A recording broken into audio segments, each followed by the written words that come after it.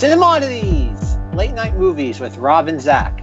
This is a podcast about cinematic oddities where we discuss any media that is too bizarre, abnormal, or off-kilter for contemporary audiences. Occasionally these projects gel, most times they crash hard into the realm of obscurity. Join us as we delve into the cult classic swamp. I'm Zach. And I'm Rob. And this week on Cinemoddities, I think we have a first. This episode needs to start with a disclaimer. We've never had an episode start with a disclaimer, right, Zach? We've had a lot of disclaimers, but not one that opens an episode. Never to preface an entire episode. But I think this is the first. We really need it here. I think this disclaimer is low-hanging fruit. Maybe Zach knows what it is. If you've seen the title of this podcast, as we put what we're discussing in the title, maybe you know what it is as well. But Zach, can we tell our audience, listener beware, you're in for a scare. Right? Zach is not amused. I should have seen that one coming and I didn't. Listener beware, you're in for a scare. Unfortunately, we are not the first that get to say that. When the Goosebumps audiobooks existed, that's exactly how they started. Listener beware. The TV shows start with viewer beware, and the books start with reader beware. I guess when they invent, a Goosebumps book that is entirely in Braille, it would say, feeler beware, you're in for a scare. That would be really cool. What are we missing? Smeller. If someone can only smell, but they need to smell a Goosebumps book, smeller beware. You're in for a scare. But that's our disclaimer. I'm so happy that we are kicking off a new series talking about Goosebumps. And that's where we should start. What series are we introducing? What are we calling it, Zach? Monstober? Yes, we are in Monstober. And so that's a combination of monster and sober? Is that what that is? Close. Should I be sober for this? Is that what you're telling me? Never be sober for a Goosebumps marathon. Okay. No, we are combining Monster with October, despite the fact that you're hearing this in September.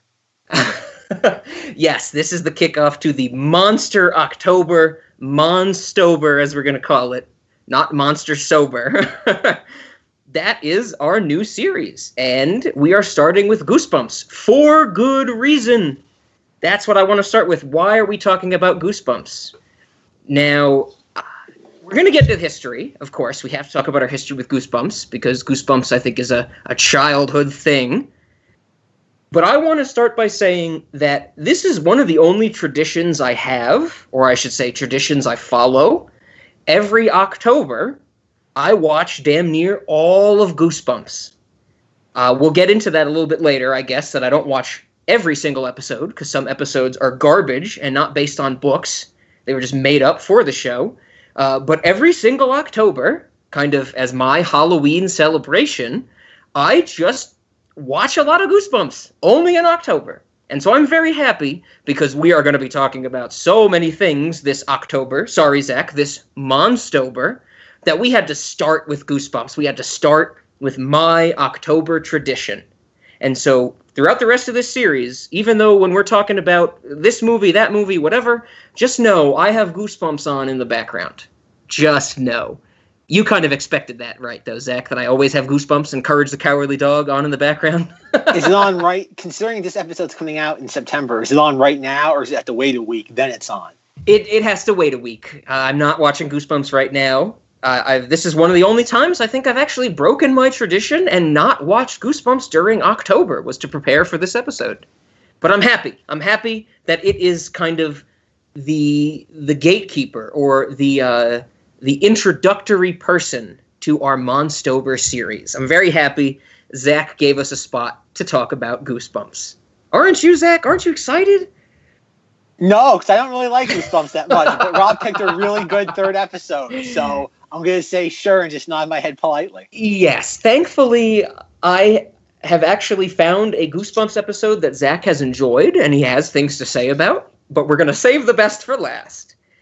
Correct me if I'm wrong, Zach. I think when we were planning this episode, and I was like, I want to do a Goosebumps episode, Zach basically just right away said, if we do Goosebumps, I'm going to have nothing to talk about. You said something along those lines. Well, yeah, because I guess most people our age, which is people like in their mid to late 20s, would be like Rob. They grew up with Goosebumps. There's a nostalgia with it. It helped me learn how to read. I had none of that, folks. Like I remember seeing the books in Walmart when I was younger. I can still remember seeing it like on a shelf when Walmart used to carry these things made out of like paper sap that was like held together with like binding called books. You probably don't know what that is, but it's a rather antiquated way of reading. Imagine a cell phone, but instead of it glowing, it's just dull and just barely reflects light. Ugh, That's what a book is. Ew. I know, it's disgusting. There's no home button or anything. But I remember going to Walmart and seeing those books, because the cover art for those books, I think, was vastly more interesting than the actual contents of the book. And then when I remember the show would come out. I think the show was a little slightly before my time. I remember Are You Afraid of the Dark, which was the Nickelodeon version of this show. I was aware of Are You Afraid of the Dark more. Okay. But I did not like either show. I remember being a little bit afraid of Are You Afraid of the Dark? Mm-hmm. But I don't remember ever really watching it. To this day, I don't think I've ever seen a complete episode of that show. Okay. But going back to Goosebumps, no, I remember seeing the book covers more than the show. Sure. I did not ever really get into the show until Monstober 2008, where Rob and I, that is the year when Rob and I became really good friends in high school. And I was watching Cartoon Network religiously for Star Wars: The Clone Wars, another tie into everything going on in that time frame. Yep. And I remember, I think it was in 2008, Cartoon Network did like a revival of Goosebumps. Not like a revival. They started like re-airing all the episodes on TV again. Only in October. Yes. And so Rob's like, every day we'd come into school and Rob's like, did you watch Goosebumps last night? And I'd be like, no. But like, I always, we'll get more into this over the course of this Monstober series, but I always had a taste for the macabre and like campy, pulpy horror stuff. And so I figured, it'd be perfect. And so I watched a few episodes here and there, and it's one of those things that I never really glommed onto. There's like one episode of like Goosebumps I remember really well, and we'll get into that in a couple of minutes. Sure. But that's kind of my history with Goosebumps. The only time I ever really got into it was Monstober 2008, and it pretty much just died there for me until this exact moment. Okay, interesting. So I'm glad you bring up the 2008 Monstober, because I would say that is when my tradition of October Goosebumps started. 2 years later, when I went off to undergrad and I started my whole, I need to collect files. I need to have them. One of the things I wanted was Goosebumps, and I got all of Goosebumps, and I just kind of kept going. That, when I went to my undergrad in 2010, October, I had downloaded all of Goosebumps, and I was basically sitting there like, hey, everybody, we're going to watch Goosebumps. And some people liked it, some people didn't. But, Zach, just to clarify, you didn't have a big experience with the books? Is that what you said? No, did not really, other than the logo and like the brand. And the pictures and the covers, the thing that you saw when you walked by an aisle with them. Sure, okay. But I never owned a Goosebumps book, never read one, never got one from a library. It was... Oh, wow. The covers were more fun to look at.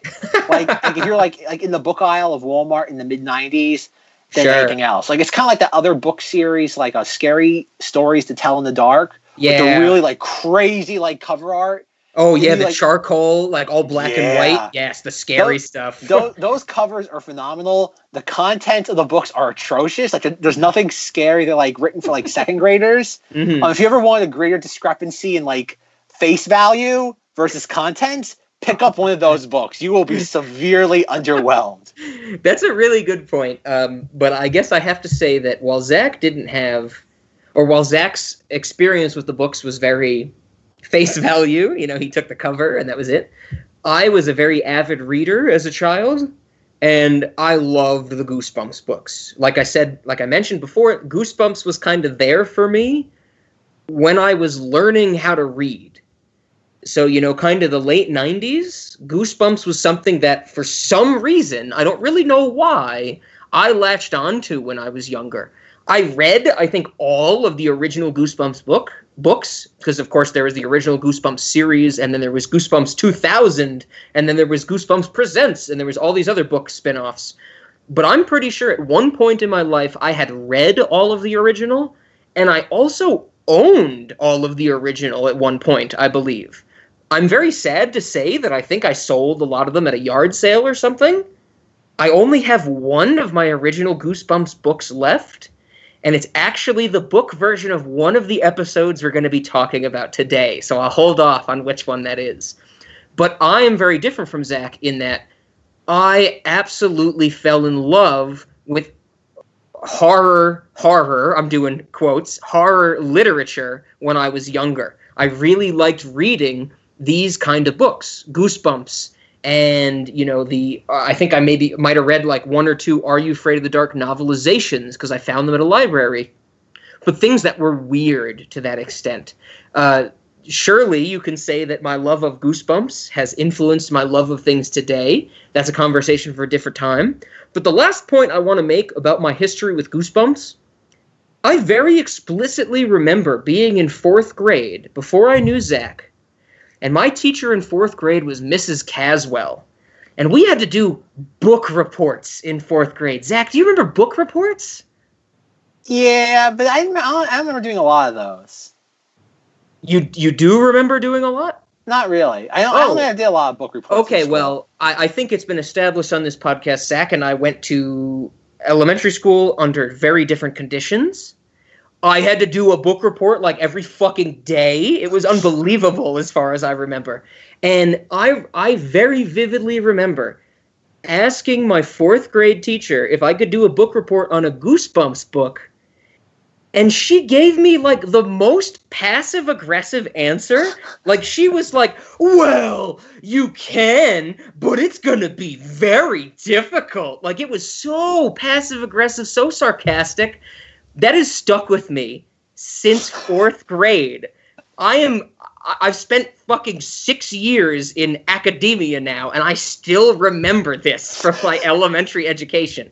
So this whole episode, where we are discussing 3 separate Goosebumps episodes, we are going to give an analysis. We are going to discuss them in great detail. This entire episode is not just the start of Monstober. It's a big fuck you to Mrs. Caswell that I can't do a goddamn book report on Goosebumps. Fuck you, I can't do a book report on something.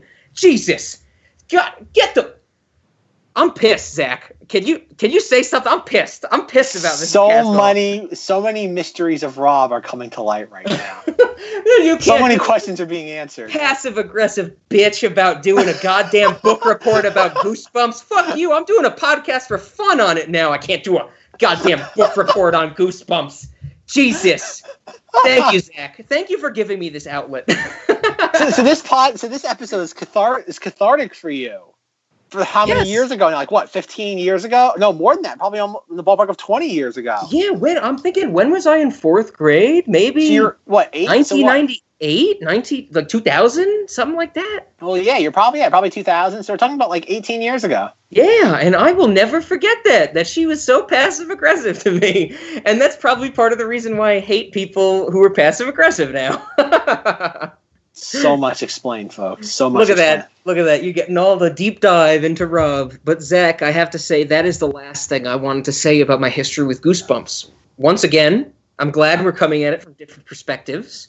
But as you'll see in my discussion, I'm going to hit on some of the differences between the shows and the books, which are pretty interesting because I've read all these books before.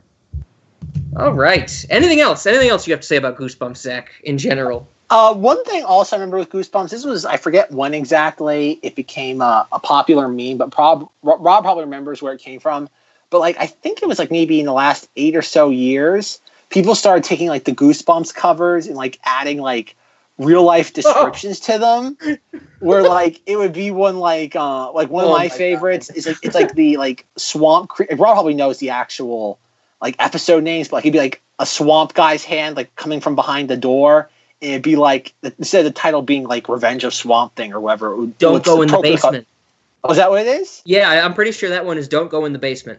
Okay, well, instead of that, it would be Time to See a Dermatologist. And like that's like, I remember that was like a big thing up in the last 10 years, was like all these like mocking the covers. Yep. Like there's another one where it's like a bunch of like green like ooze and slime on like the stairwell. And it's Monster Blood.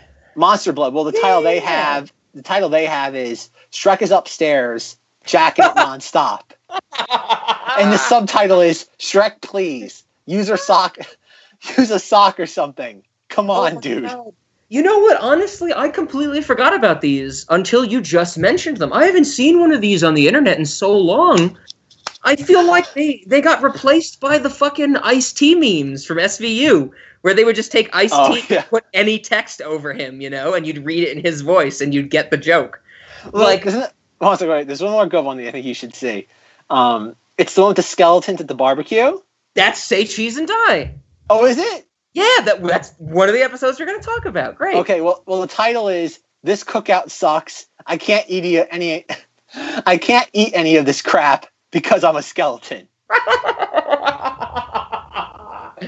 Dude, we need to bring these memes back. We need to cause a resurgence of these memes. How do we bring a meme back? What's the first step in that? Making one that is good enough to blow up Twitter. We just need one that causes the avalanche, right?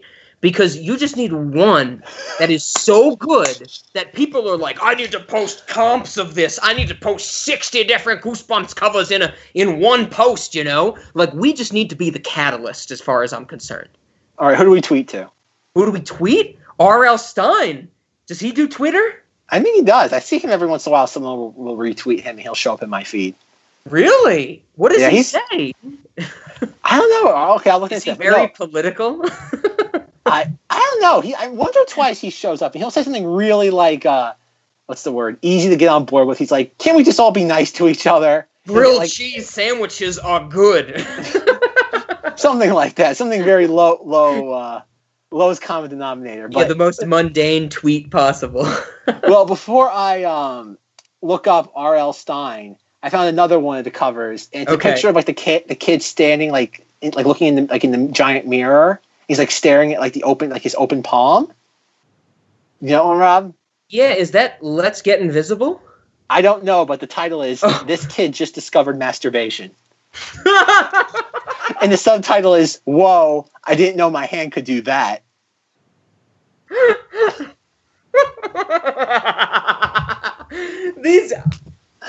We need these memes back today. These memes would save the world as far as I'm concerned. With the garbage memes we have right now, which are all the fucking same, like the Drake meme and the Kermit meme are identical. They're just different pictures. We need good old Goosebumps memes.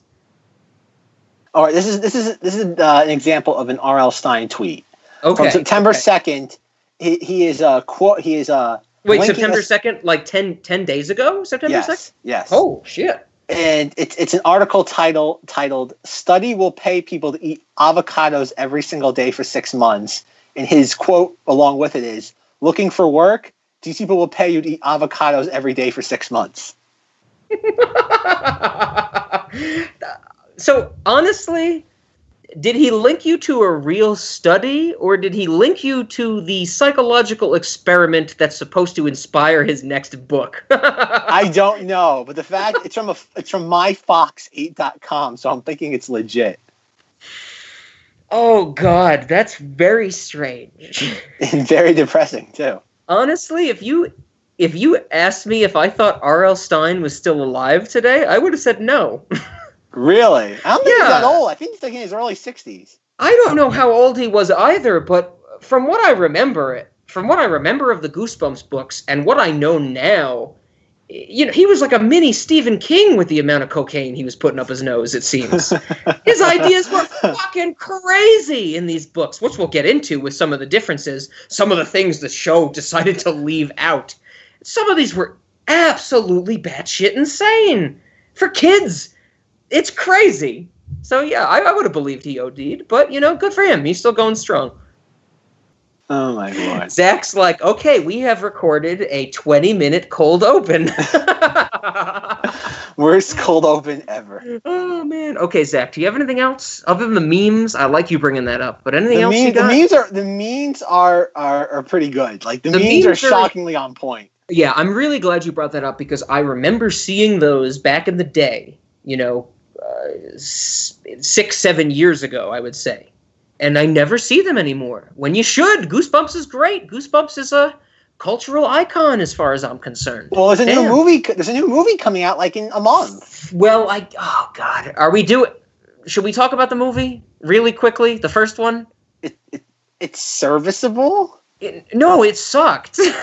But like, okay, I'm not talking about it like no, it's not as good as the TV show. This is coming from someone who doesn't really like the TV show that much. Well, yeah, it wasn't as good as the TV show, but it wasn't what Goosebumps is. It wasn't.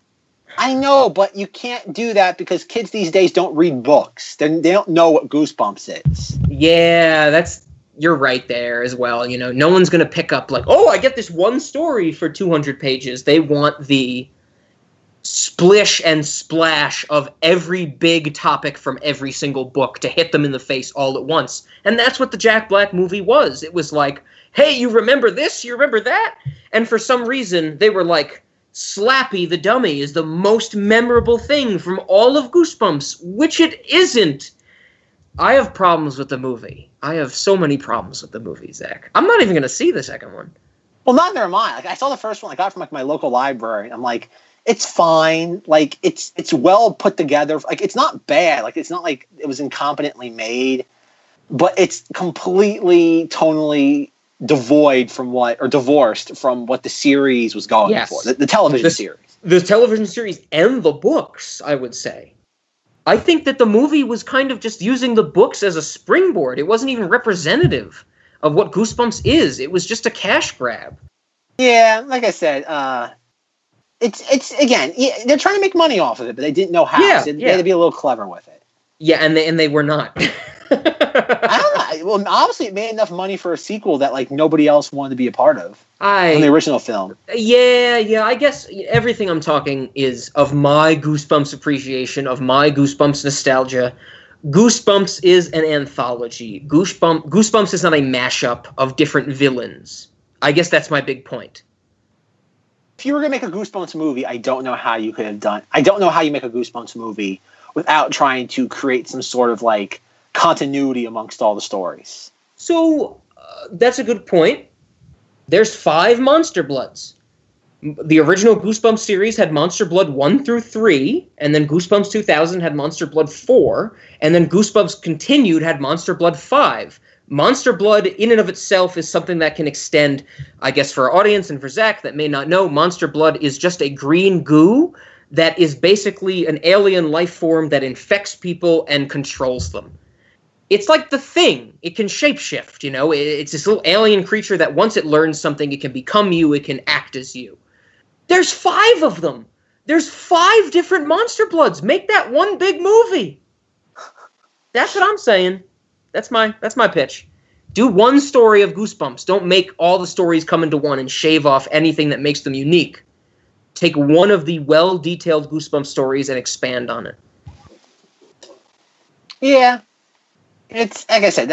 I don't know how to make a good Goosebumps movie because I don't care enough. And I would say I don't know how to make a good Goosebumps movie because I'm not well versed enough in making good movies. All right, Rob. So should we get into any other backstory with your affinity for Goosebumps? I guess the one other thing that I want to say really quickly, which Zach might cut out. Should we jump into the episodes that we have? Yes. 60 minutes of intro later, we can finally delve into the episodes at hand. Perfect. So we are discussing today 3 separate Goosebumps episodes. 2 of them are regular old half-an-hour TV spot. One is one of the longer ones, which aired in 2 parts, but we're going to talk about it together. All of these, I should say, we are looking only at episodes that are based off of the original books. I mentioned that before. We're not doing any of the Goosebumps 2000 ones, so Cry the Cat, fuck that one. Trilogy isn't even based off a book. It was just a story they made for the movie, and that's the one where they're like, being greedy and liking baseball are equally as terrible. It's a very strange episode. We're not doing those. We're doing the original Goosebumps. The one we're starting off with is Say Cheese and Die. That's the first one we're going to talk about. And Zach gave me a little insight, just a little bit, before we started recording this about what he thought about these episodes when we were discussing what order to discuss them in. If I remember correctly, Zach did not enjoy Say Cheese and Die too much. Yes, I fell asleep through it like but 7 Zach, times. I have to say that this is my favorite Goosebumps book, my favorite Goosebumps episode, my favorite Goosebumps story. This is why I picked this one. Say Cheese and Die is my go-to. I love it. I love every aspect of it. But we'll talk about that. We'll get into the details some more. Before we get into this actual episode, I should say this is the greatest example of R.L. Stine being inspired by the one, the only, Twilight Zone. You ever see the Twilight Zone episode called A Most Unusual Camera? About the camera that can predict the future, Zach? No, I never. Well, definitely. Okay, that's part of the whole thing with Goosebumps is how much it's Goosebumps, amongst many other things, was inspired very heavily by Twilight Zone. Yes, absolutely. I think, one of the things that I've come to see Goosebumps as in my later years is it was kind of trying to be Twilight Zone for kids. Not necessarily the TV show, but just the stories, with how everything was a little weird, and then there's a big twist at the end, and it's like, oh man, everything I thought was true is actually false, whoa. Like, it really draws on that literary structure, I would say. But yes, Say Cheese and Die is about a camera that when you take a picture with the camera, it shows the future, and it shows something bad happening. The only difference between this and the Twilight Zone episode is that in the Twilight Zone episode, A Most Unusual Camera, the camera just predicts the future. Like, it doesn't make it bad. So in the Twilight Zone episode, they take a picture of like a horse track results board, and it shows the results for a future race because the camera just sees into the future, and they use it for financial gain. So that's the difference between our two episodes. If you've never seen the Twilight Zone episode of Most Unusual Camera, check it out. If you've never seen the Twilight Zone, check it out. It's great. So, Zach, now that I've said I love this story so much, was I right in saying you were bored by it? You said you fell asleep? Is that what you said? I couldn't figure. Okay, this is the plot of this episode. We didn't mention Ryan Gosling is like the lead kid in this segment. Yes, he plays Greg. Yes, Ryan Gosling, aka my boyfriend. And what is he, Ryan 4? Gosling. He's like 4 years old in this episode? No, my boyfriend isn't 4 in this. Or if not, he's the most gorgeous 4-year-old I've ever seen. Okay, 5. 5. But no, I love Ryan Gosling. I'm going to do a Rob here and go into my 16-minute dissertation about all the things Ryan Gosling has done. Do it. He was a Disney, what was it called? Disney Mickey Mouse Club person. Yeah. He's done a little bit of everything. He's now Mr. A Mouseketeer? Was that what they were called? Yeah, he was part of like the Mouseketeers revival, like in the 90s with like Britney Spears, Justin Timberlake. Again, he's done a bunch of other things. I'm not going to be like Rob and really just read the IMDb page. Like in 1997, he did this. In 1997, he also did that. But no, everybody knows Ryan Gosling at this point. He's Mr. Stoic Man. Every once in a while, someone will float his name to play Batman or something, and that's kind of it. Yeah. But no, my boyfriend's in this, and even though it's funny how he's just kind of doing. It's funny how he has his face looks the same. Like. Think about 20 years later, he looks the same. Oh, yeah. Like, when you watch this episode and you see him, immediately you're like, young Ryan Gosling. He really does look identical to, like, anything he's doing today. It's crazy. Yeah. He's a little bit taller. Yeah, he has one of those ageless faces. His body grows, but his face retains those same qualities. Exactly. So you have him. He's with his 2 friends. They sneak into, some pervert's house or shanty.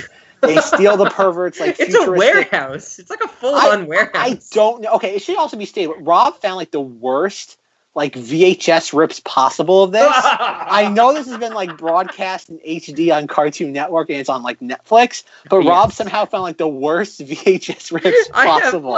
I have the Jetix rips from 1997 and shit like that. And from Fox TV when it aired on Saturday mornings. Mm-hmm. Rob has arguably the worst quality of these you could if you want a time portal into what was it like watching this on Saturday morning cartoons. Rob can give you that experience. Oh, we're going to get into why I like that with the second episode we talk about, for sure. I bet. No, the aesthetic works for the second episode. It does work. It doesn't work for the first one. So anyway, like I said, I couldn't tell if it was a shanty, a warehouse, a building, a crack den, who knows. And so they sneak into this guy's like house. He has like weird, like, oh my God, steampunk goggles on, like silver hair. And they steal like a futuristic a futuristic camera.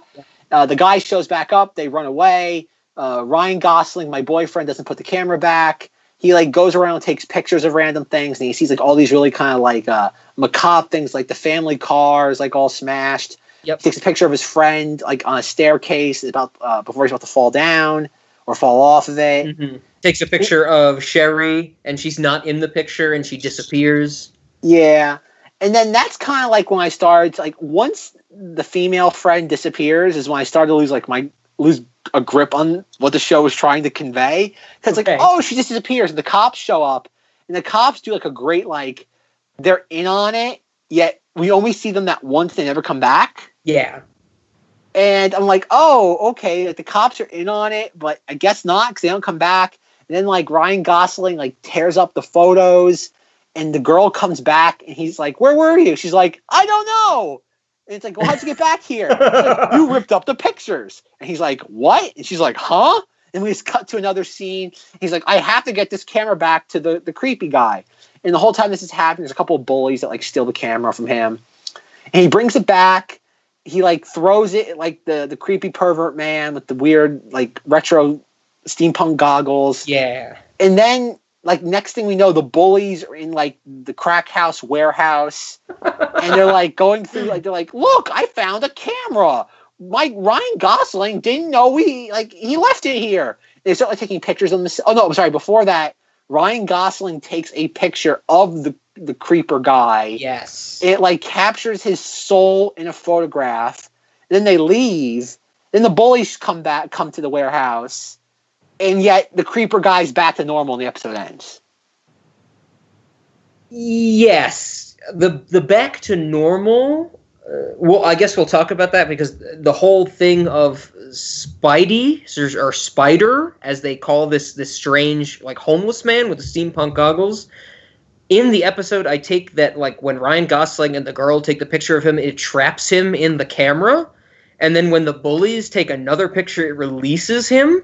But that's not well described, and that is not what happens in the book. So I really can't add more to that than what I think is going on. The episode comes across very incoherent, in my opinion.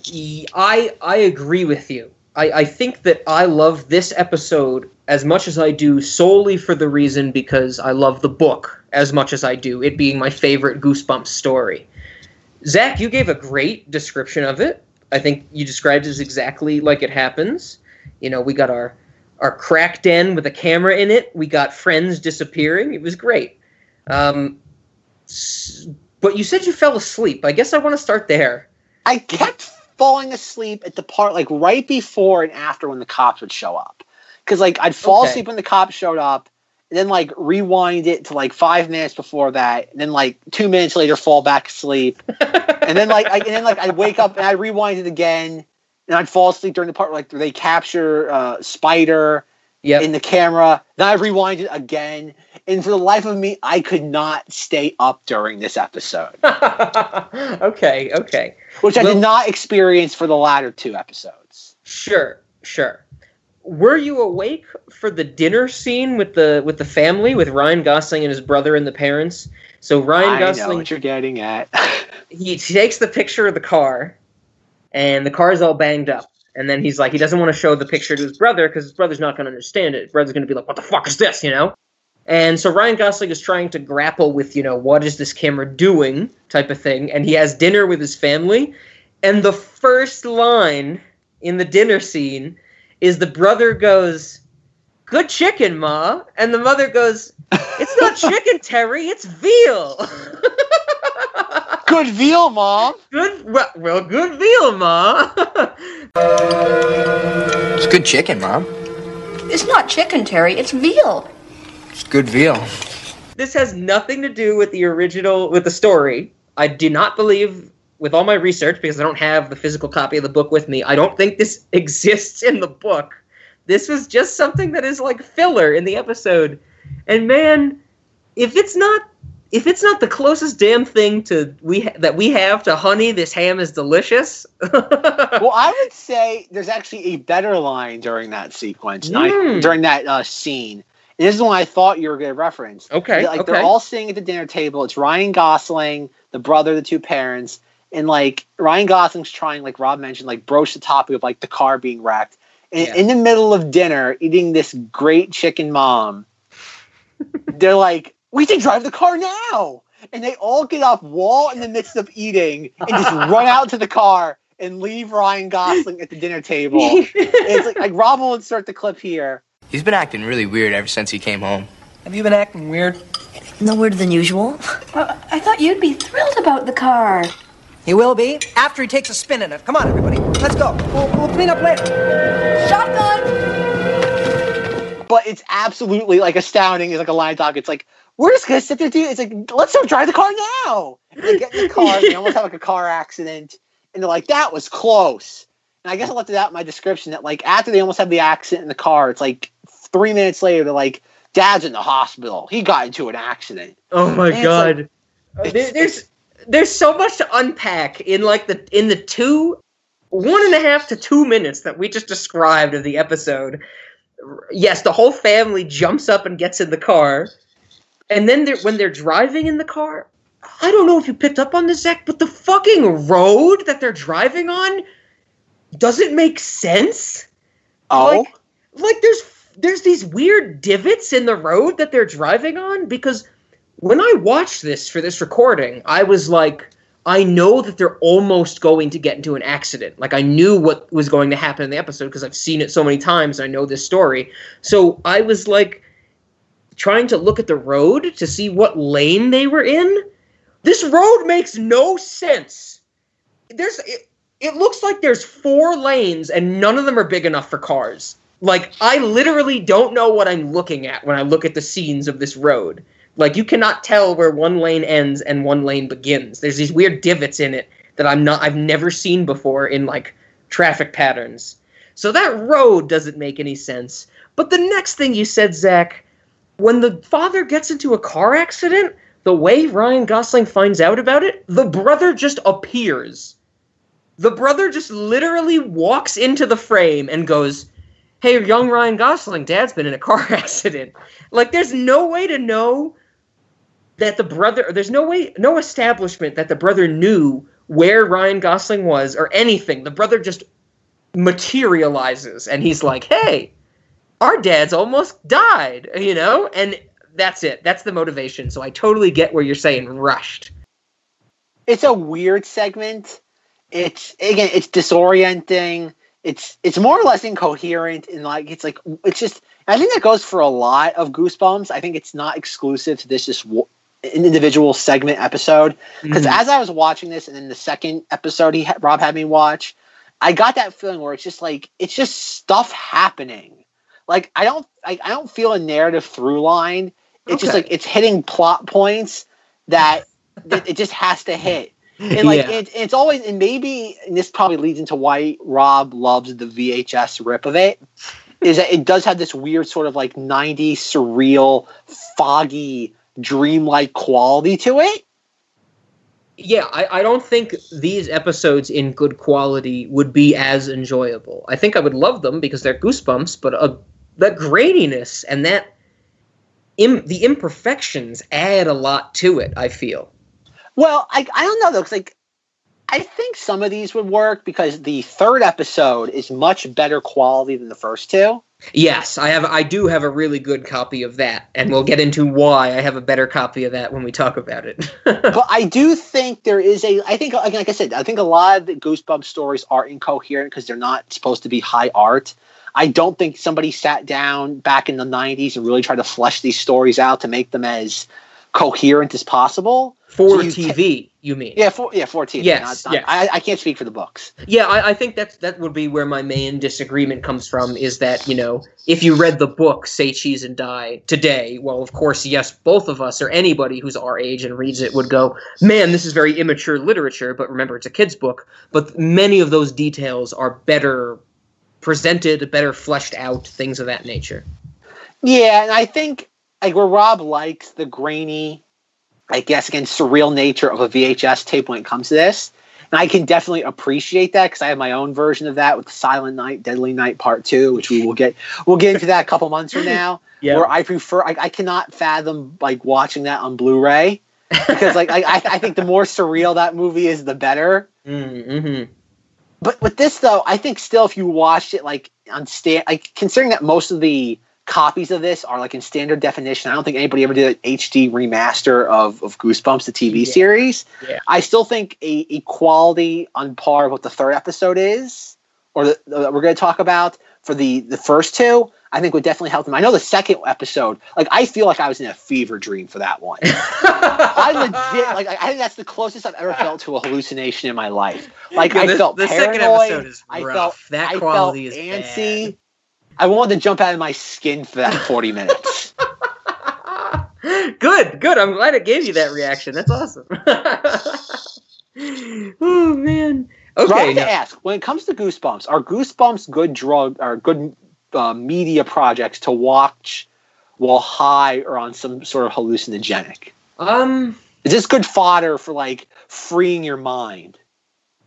I would say at most a stoner thing. Like maybe, like when I say stoner thing, certainly you think of marijuana, but I consider marijuana kind of in the same class as alcohol, where you're getting yourself into a different mindset, but you're still kind of you, and you still kind of think in the same vein that you've always thought about.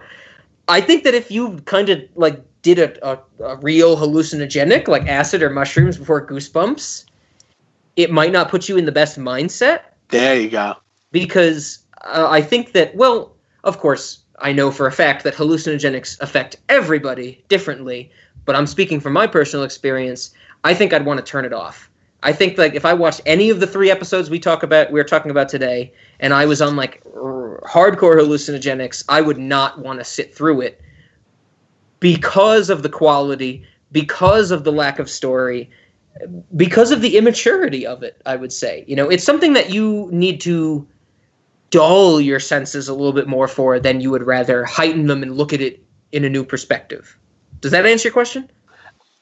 I guess considering my ignorance on this topic, it's the best I could ask for. That'll be the update. Zach and I are going to do like hardcore hallucinogenics and watch Goosebumps, and we'll see how it goes. Maybe that last episode, but certainly not the first 2. Yeah, that would be a nightmare. Okay.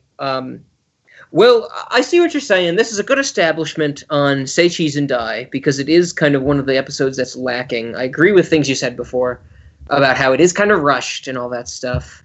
Did you have anything else to say about the story in particular? I think there was one more scene I wanted to point out, something that made me scream during my commentary. Oh, okay. Please go ahead. So we talked about it when Sherry comes back, the friend who's, the girl, she gets the picture taken and she's not in the picture, so she disappears. But then Ryan Gosling rips it up and she returns. For like barely any reason, Ryan Gosling is going to return the camera from where he stole it. And Sherry shows up and she's like, hey, I heard you were doing this. I wanted to help, blah, blah, blah. It makes no sense. But this scene takes place at night and Ryan Gosling has a flashlight. And literally every scene that we see Sherry in, the light is shining directly at her face. It is so... I cannot watch this. This is something that I've thought about for like the last few years, because this is one of the episodes I watch every single October, because I love Say Cheese and Die. I watch the sequel as well, which we're not talking about today.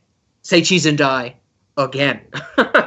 But every single time I watch this, I cannot like fathom this girl shows up and it's like, hey, Ryan Gosling, I want to help you on this adventure. And the only thing he does is shine the flashlight directly into her eyes. I'd be like, bitch, I'm leaving. Like, I'm not going to help you. Literally, he's shining it straight into her face. It's unfucking believable that she isn't squinting while these films are being seen. It's crazy. I'm sure there's movie magic that it's not a light directly into her eyes, but that's what it fucking looks like.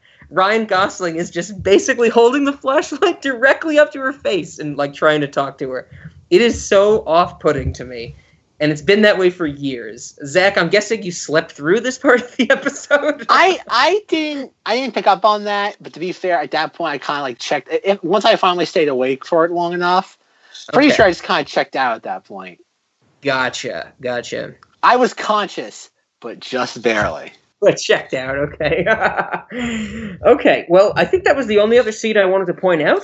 Do you have anything else specific to talk about this episode before I give a little the meta stuff, you know? Do we know what the spider guy's deal is? Like, is he a creature? Is he a being from another like dimension?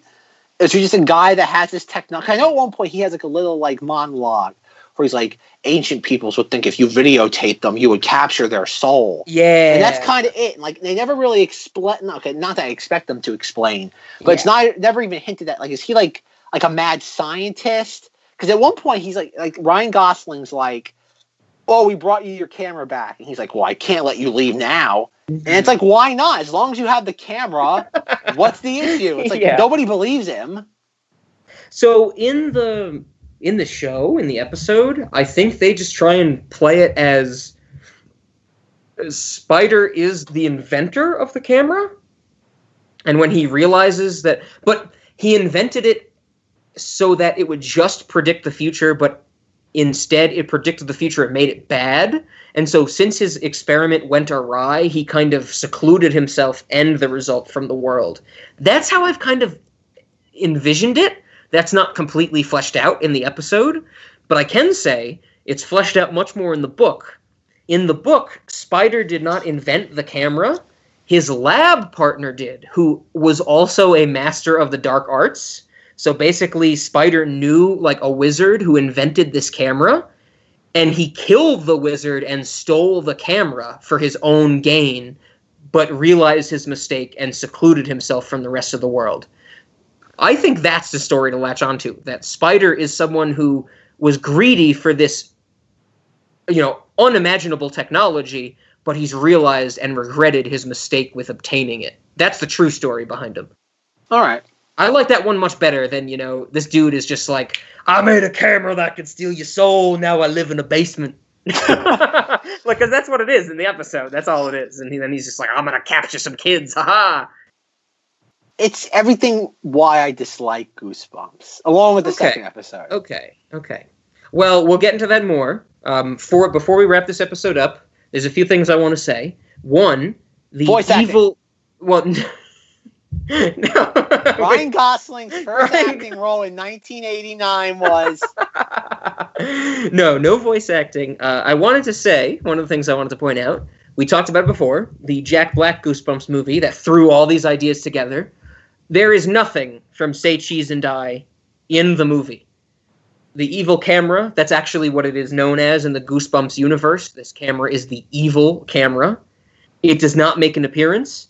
The only thing you might say is somewhat related to Say Cheese and Die is, and the end credits of the Goosebumps Jack Black movie, when they're showing like different animations as the credits roll, we get a very brief shot of the skeletons at the barbecue. That's the only thing that exists in the new movie of the evil camera, which is a little bit of a bummer because in all of Goosebumps, this is a trilogy. There's 3 Say Cheese and Dies. There's Say Cheese and Die, Say Cheese and Die again, and then there's Say Cheese and Die 3. Say Cheese and Live Free or Die Hard. You could only hope. A good hope. day to say cheese and die. Say Cheese and Die Harder. That's the movie I want to see. Yes, so I'm a little bummed that, I watched the Jack Black Goosebumps movie once and I didn't like it, but you didn't get to see any of the evil camera, and that's like one of my favorite things from Goosebumps. It sucked. So that I wanted to point out some differences between the book and the show. We already talked about the ending and, Spidey. I guess the one other thing is that in the book, Spider actually dies. Like, they take the picture of him and it kills him. Like, he is 100% dead in the book. In here, of course, he gets captured and gets freed, which makes no sense because they never touch on it in the sequel. The sequel did get an episode, by the way. I think it's season 3. In the book, there's a whole nother friend. There's a 4th friend. In the show, there's only 3, the 2 guys and the girl. There's another guy in the book. There's a whole scene in the book where Bird, the friend who's juggling in the show, he doesn't juggle in the book. He plays baseball. He gets his picture taken before a baseball game, and the picture shows him breaking his neck. And then he breaks his neck in the book. The book's a little more gruesome. The last thing I want to point out, which no one really knows why they did this, in the original book, Say Cheese and Die, and the sequels, the evil camera looks like a regular camera. Like, there is literally nothing distinguishing the evil camera from a regular Polaroid in the books. But for some reason, they make it look like this futuristic toaster in the show. And no one really knows why they made this decision, because it makes more sense that these kids would be like, oh, look, it's a camera, okay. And then they'd have to stumble on that it's evil. Very, very strange episodic or, visual representation decision they made. But worth pointing out that the evil camera is a regular camera.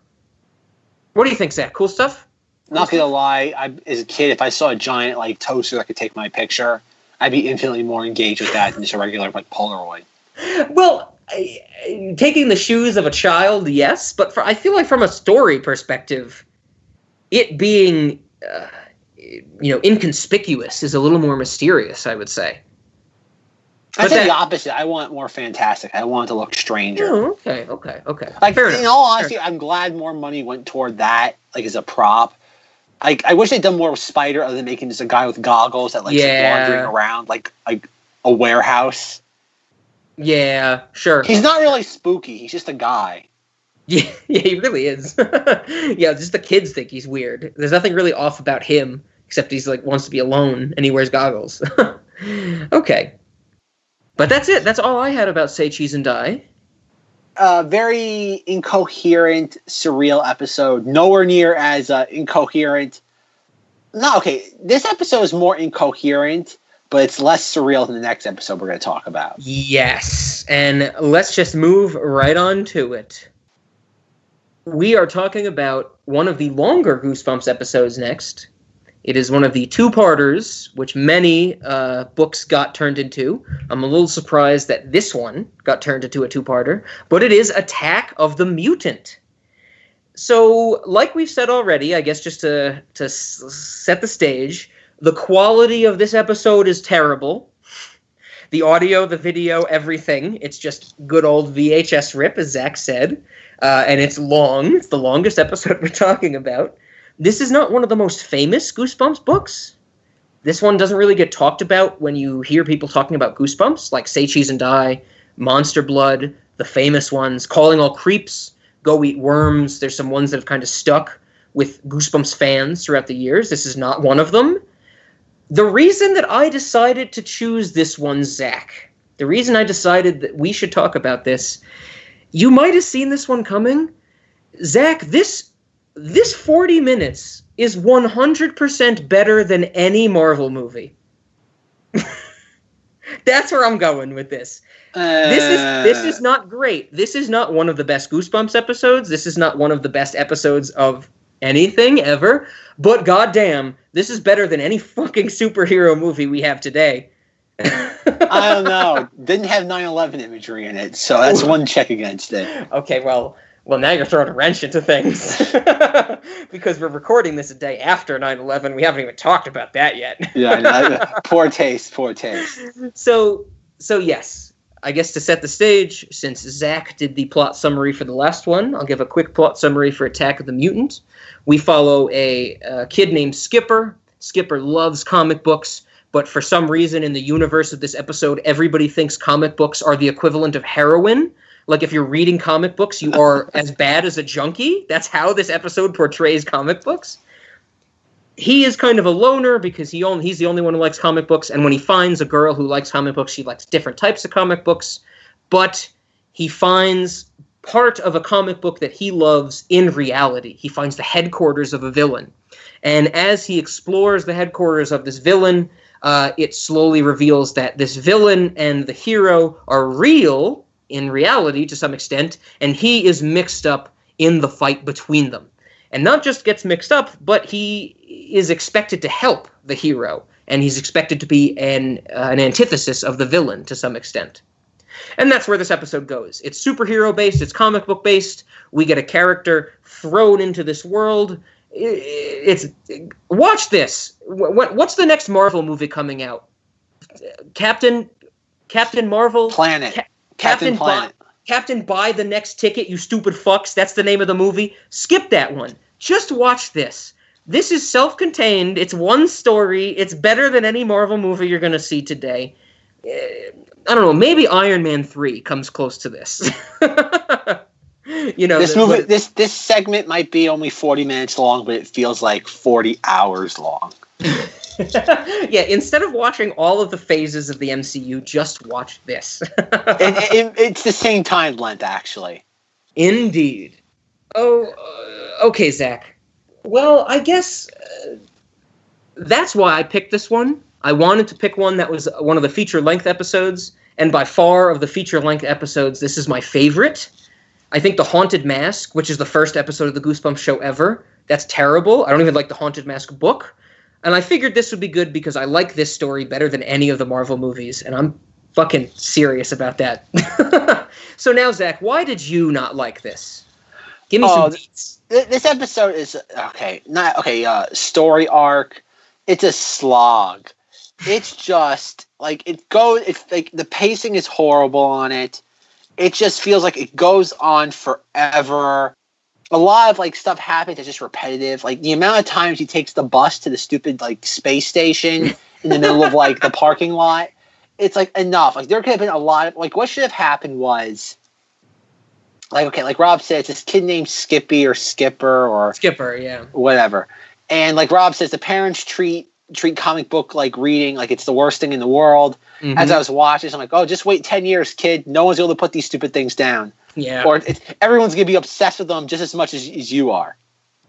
And the parent, it's funny. Like, obviously, the father's made it look like Clark Kent. He has a very Clark Kent vibe. I am so glad you said this because literally one of my notes is the main character's dad is a dumbass Clark Kent motherfucker. That is literally what I wrote in my notes. Because the moment he's on screen, you just think Clark Kent. And as soon as he starts talking, you go, this guy is a fucking idiot. Well, I was waiting for him to turn into something like he was like a spy or he was part of the villain's plan, because he did come across a little too like contrived, like in his actions, like, oh, what are you doing there, son? And the fact he almost catches him like reading in the middle of the night when he thinks he's doing like algebra. Yeah. I'm like, oh, there's included the fact that he looks like Clark Kent. They're trying to pull a fast one on us by being like, oh, wow, he's the bad guy. Clark Kent's the bad guy. Don't do anything like that. But no, the pacing is just horrible. Like numerous times he's at school, Skipper, and he's like doing his thing. His friend that likes to collect rocks because they're not hard to collect. They're just everywhere. And it's like, oh my god! Then he goes on the bus because he has an orthodontist appointment, but he misses his stop because he's talking to the girl who likes Archie comics because they couldn't say Archie comics. They had to say something like instead of like Archie, it's like Barchie. I love the Barchie comics. It's like Barchie and his pal Beanhead or something. Yeah, instead of like Jughead, it's like Gallonhead or something. Yeah, it's like, oh my god. Clearly, that's for the parents that are being forced to watch this. And like, okay, so he gets off the bus. And he sees like this giant like space station, and for the longest time, I thought like the Mutant Avenger or whatever his name is was the good guy. It wasn't until until Adam West showed up. I'm like, oh wait, he's not the bad guy, because there's a couple of really cool effects in this. Like we have like the Mutant Avengers like head coming through the comic book. Yeah, like, that's a really cool effect. Out of the page. Yeah, that was neat. I wish there was more stuff like that. That's the stuff that kind of like my ears perked up for. And so he goes to the parking lot, sees the space station. Does he go into it the first time? No. The first time he just sees it and he's like completely baffled by it, but he has to get to his orthodontist appointment. Second day he goes back, it's not there. But then later that night he gets the comic book in the mail that says that there's like an invisibility shield. Third day he goes back with the girl, walks through the invisibility shield. That's when they explore it. And Zach was like, that was way more detailed of an answer than I expected. No, that's what I wanted. And then he walks through it with the girl that third time. They leave again. Mm-hmm. Then he goes back again by himself. The girl. Then he finds Adam West is like Antelope Man. Yes, and the galloping gazelle. Sure. And then then the girl just shows up randomly once Adam West just like leaves for no reason. And then like all this stuff happens. Like obviously it's like the comic book is imitating his life. The life is imitating comic book nonsense. Yes. And it's like this is just. Then you find out that the girl that's been following him this entire time is like the Mutant Avenger at the same time, but like in disguise. But whatever. Because he's a shapeshifter. The mass mutant can shapeshift into anything. And one of the reveals in this episode is that he had shapeshifted into the girl to kind of follow him and see what he's learning as he learns it. Yeah. So you have that. He has like a small, like a brief fight. What's he do? Does he like pour like acid on him or something? Well, in the show, he tricks. I'm doing air quotes because it's the stupidest fucking thing in the show. He tricks the masked mutant into turning into sulfuric acid. And when the masked mutant turns into a liquid, he can't turn back. Like, he can only shift between solid states. So when he shifts into a liquid, he kind of is dead. And in the book, there's a whole plan about how they actually, like, force him to turn into a liquid. They're like, oh, if we can make him come into contact with a liquid while he's shapeshifting, it will like override his abilities and make him turn into the liquid. The book is actually really cool in that sense, that there's a clever way the characters need to figure out how to beat him. In the show, the main character just pretends to be the Elastic Boy, and the masked mutant goes, "How do I beat you, Elastic Boy?" And he goes, "Sulfuric acid. Oh, whoops, I shouldn't have said that." And the masked mutant starts to turn into sulfuric acid. And then he's like, oh, fuck, I'm stupid. I turned into a liquid. Now I'm dead. Like, it is terrible in the show. They remove all of the depth and the cleverness to how they defeat the masked mutant.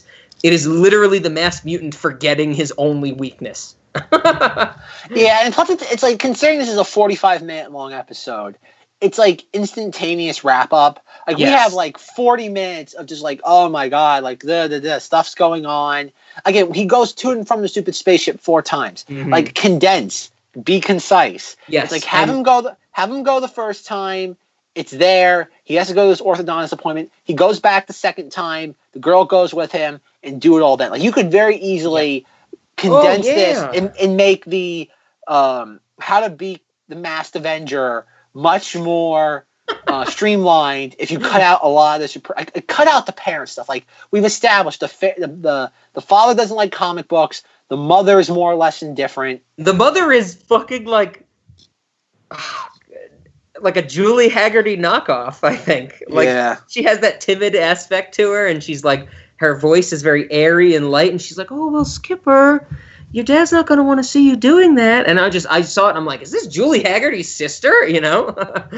Yeah, it's a very cliche performance. I agree. The parents are pieces of shit. They could be removed completely. You know, honestly, Zach, I agree with you. And this is one of the things where or maybe I have to ask myself, why did this book become a 2-parter? When not every single book became a 2-parter. For example, Say Cheese and Die. That was a 1-parter, 20 minutes. I have a feeling, because this is the only episode of Goosebumps to legitimately have a guest star. Ryan Gosling is famous now. He was not famous when he was a child actor and aired and starred in Say Cheese and Die. Adam West was a celebrity. And I would imagine when they were like, oh man, we have a superhero thing, we can get Adam West, we need to make it more extravagant. Like, they couldn't get Adam West for a 20-minute episode. They needed him for a 40-minute episode. Is that a possibility? I don't know. Because like I don't know either. At this time, Adam West was really like the definition of like washed up. Yeah, because this was late 90s or mid 90s, and he was from way before that time. Yeah, and this was before Family Guy, when he really got his meme revival. This is like really right before Family. Like, this is like on the verge of Family Guy. You're right, because Family Guy I think was like 98, like 97, 99, yeah. Well, it went into production probably like in 98 or so. Okay. So this was like what like 96. I think this was 95 or 96 this season, yeah. So no, and so like I don't know. It's not like, oh wow, they had Adam West money. Let's see how we can spend it. Okay. And plus, he's not in it enough. He's in it for maybe one sequence, and that's it. He disappears. Yeah, you're right. He only acts in the second half of the episode. He's only in really part 2, but you do get some voiceover for him at the start of part 1 when Skipper's reading a comic.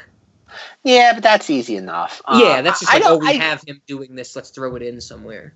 I think this story's a weird sort of catch-22 where you probably can't do it justice in 22 minutes, yet there's not enough there for 44. Okay, and I think that's the fair. Issue. It's in a weird sort of rock and a hard place where it's like, how do we do this without padding it out, yet at the same time, it needs more time than like 21 minutes. Yeah. And it suffers. It's like, and obviously they needed to adapt every single one of these books, part of the show. So it was like, oh, well, we had the money for it because clearly, like, it's funny watching them interact with some of the clearly primitive green screen TV quality, like blue screen stuff. Like, it's fun watching that. Where like, you can tell like, they have like touchscreen buttons and they're clearly just pushing it like a piece of cardboard that's blue. And it's like, why isn't the elevator working? Yeah. Oh my God, the kids are pissed about that. Like, it's 2 middle school kids and the elevator doesn't come right away, and both of them are like, what the fuck? This stupid machine isn't working? Like, I feel like the script is very much adult in that portion of the episode. Like, the kids get way too angry about this elevator not working. Yeah, and there's elements too, like even like how Rob mentioned the hazy, dreamlike nature. Like, this might have been, I don't know, like the hazy, dreamlike part of this works a little bit in favor of the previous Ryan Gosling episode, but this one I don't think it's meant to be as like surreal. Yeah, because it is meant to be like this, like real life hero. So like toward the end when he becomes like Elasti-Boy, he's like stretching his arms and stuff. Like then it kind of works, but like the haziness definitely helps hide some of the outdated special effects. Yeah. Like the giant pink spaceship in the parking lot. Ooh, boy, that needs every single scene hidden as possible because that thing just sticks out like a sore thumb. Yeah. Okay. You know, I feel you for sure. The Elasti-Boy stuff, the end of this episode, I guess we'll get to that because I think they ruined the end of the book is actually very different. I think they ruined it with the episode. But before we get to that, the one thing I want to talk about is one of the things I really did like in this episode, you know, all kidding aside, yes, this is better than any Marvel movie, 100%. But all the other kidding aside, I really, really love about this episode that there's the small scene where we have the 2 little kids. One collects comic books, one collects rocks, and they start to have the conversation of like, people have different preferences. Like, that's not something you get in a kid's show a lot, you know? It's like, I wish they had spent more time on that. They're like, I don't get why you collect rocks. Well, I don't get why you collect comic books. And it's like the seeds of a really good introspection for a child is there. But they don't go into it. Because if you remember, Zach, the way that scene ends is they're both like, oh, we don't understand each other, but fuck rocks and fuck comic books. What do you have for lunch? One kid goes, I have a tuna sandwich. The other kid goes, me too. Do you want to trade? And they go, what for? I don't know. And they trade. That's how that scene ends, where they trade the same exact fucking sandwich. And it's the biggest goddamn letdown. Because if a kid watches a show, they should take a lesson from it. And man, the lesson that, like, different people like different things, that's a very important lesson. And Goosebumps almost got it. Goosebumps was almost there, Zach. Okay, you see, everybody? This is exactly how I felt when we watched Sophia the First. And Sophia's telling Memes to go F his parents. Well, that's a good message. No, it's not. Not for toddlers. And Rob's like, that's every 4-year-old should be telling their parents to F off. And I'm like, no.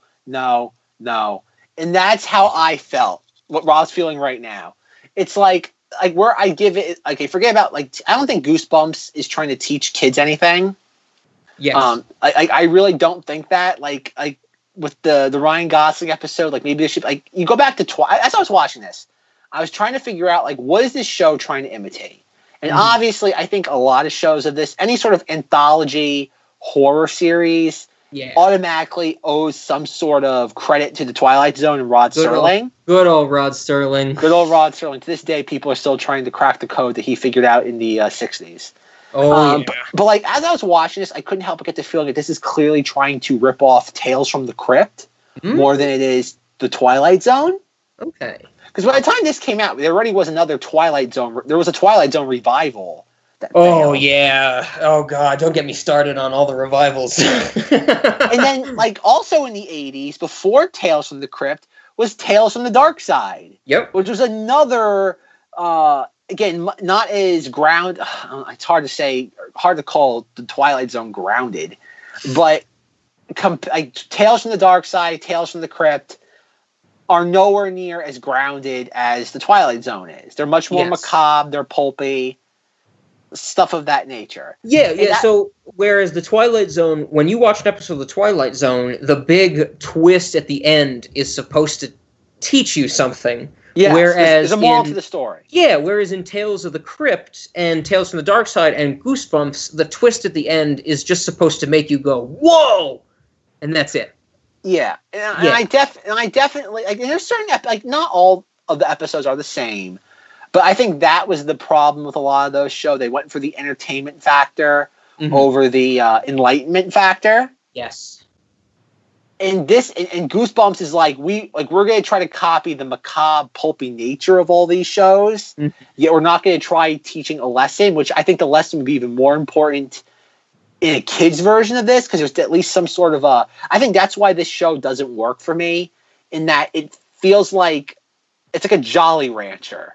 Okay. Like, it's sugary, it's sweet, it tastes good for a few seconds, and after I finish eating it, most likely I have a stomach ache.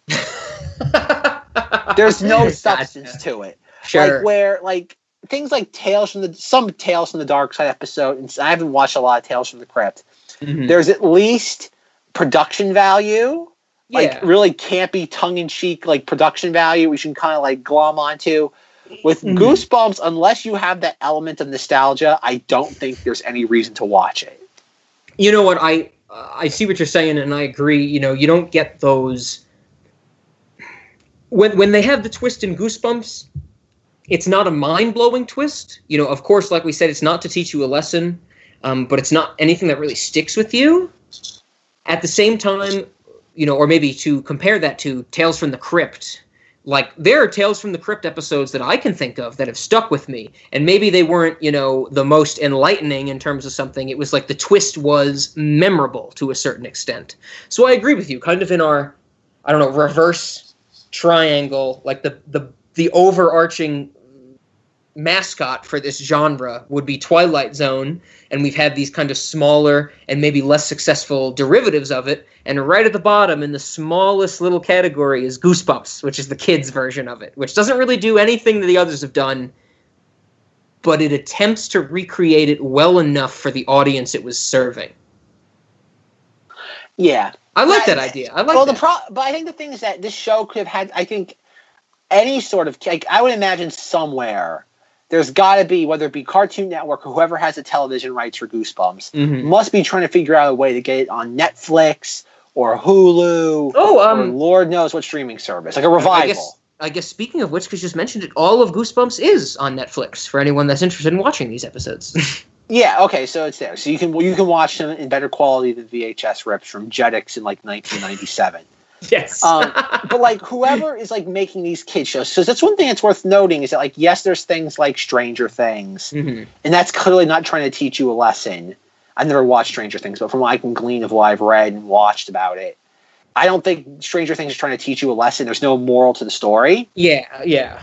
And considering that there's really nothing, like, there's so many macabre, pulpy TV shows now, you'd think someone would try to do it, like, why Rod Serling's show resonated, even Night Gallery to a lesser extent resonates to this day. Yeah, sure. Is that it does have that core, that timeless, like, anecdotal core to it.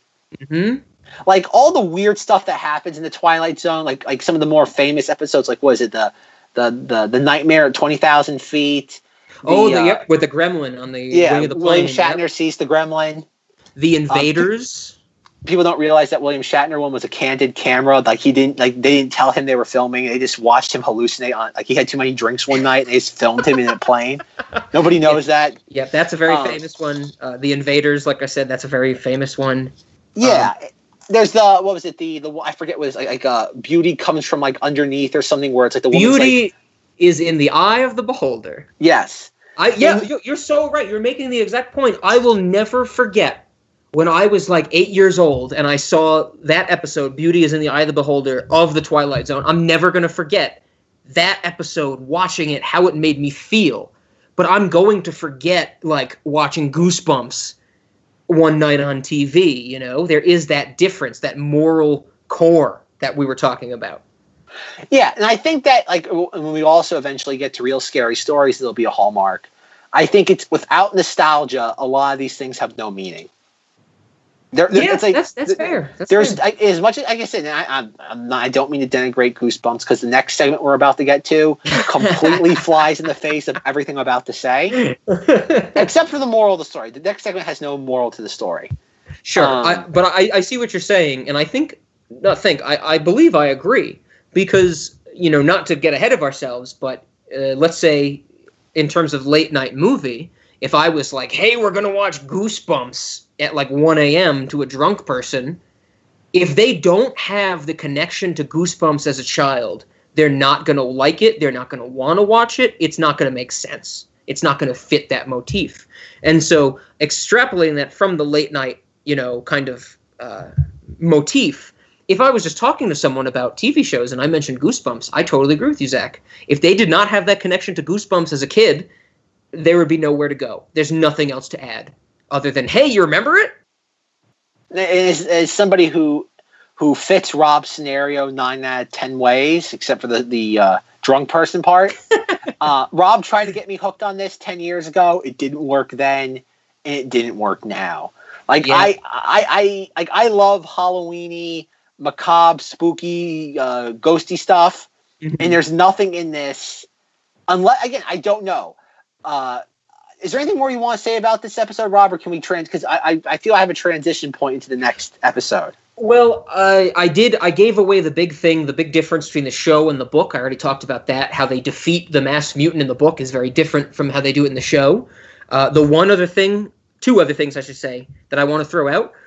One is, I think I wanted to know if Zach noticed. There's one shot in Attack of the Mutant where we get to see a full frame view of the bus that our main character rides on, and there is an advertisement for Goosebumps books on the side of the bus. Did you notice that? I didn't pick up on that. Yeah, I've noticed that. I've known about that for years. Like, I've read about it in trivia and Goosebumps stuff, and it's just every time I see this episode, it always catches my eye, because it's something like it says like Goosebumps, and then there's like 5 stars, and there's like 2 skeleton thumbs ups on either side of it.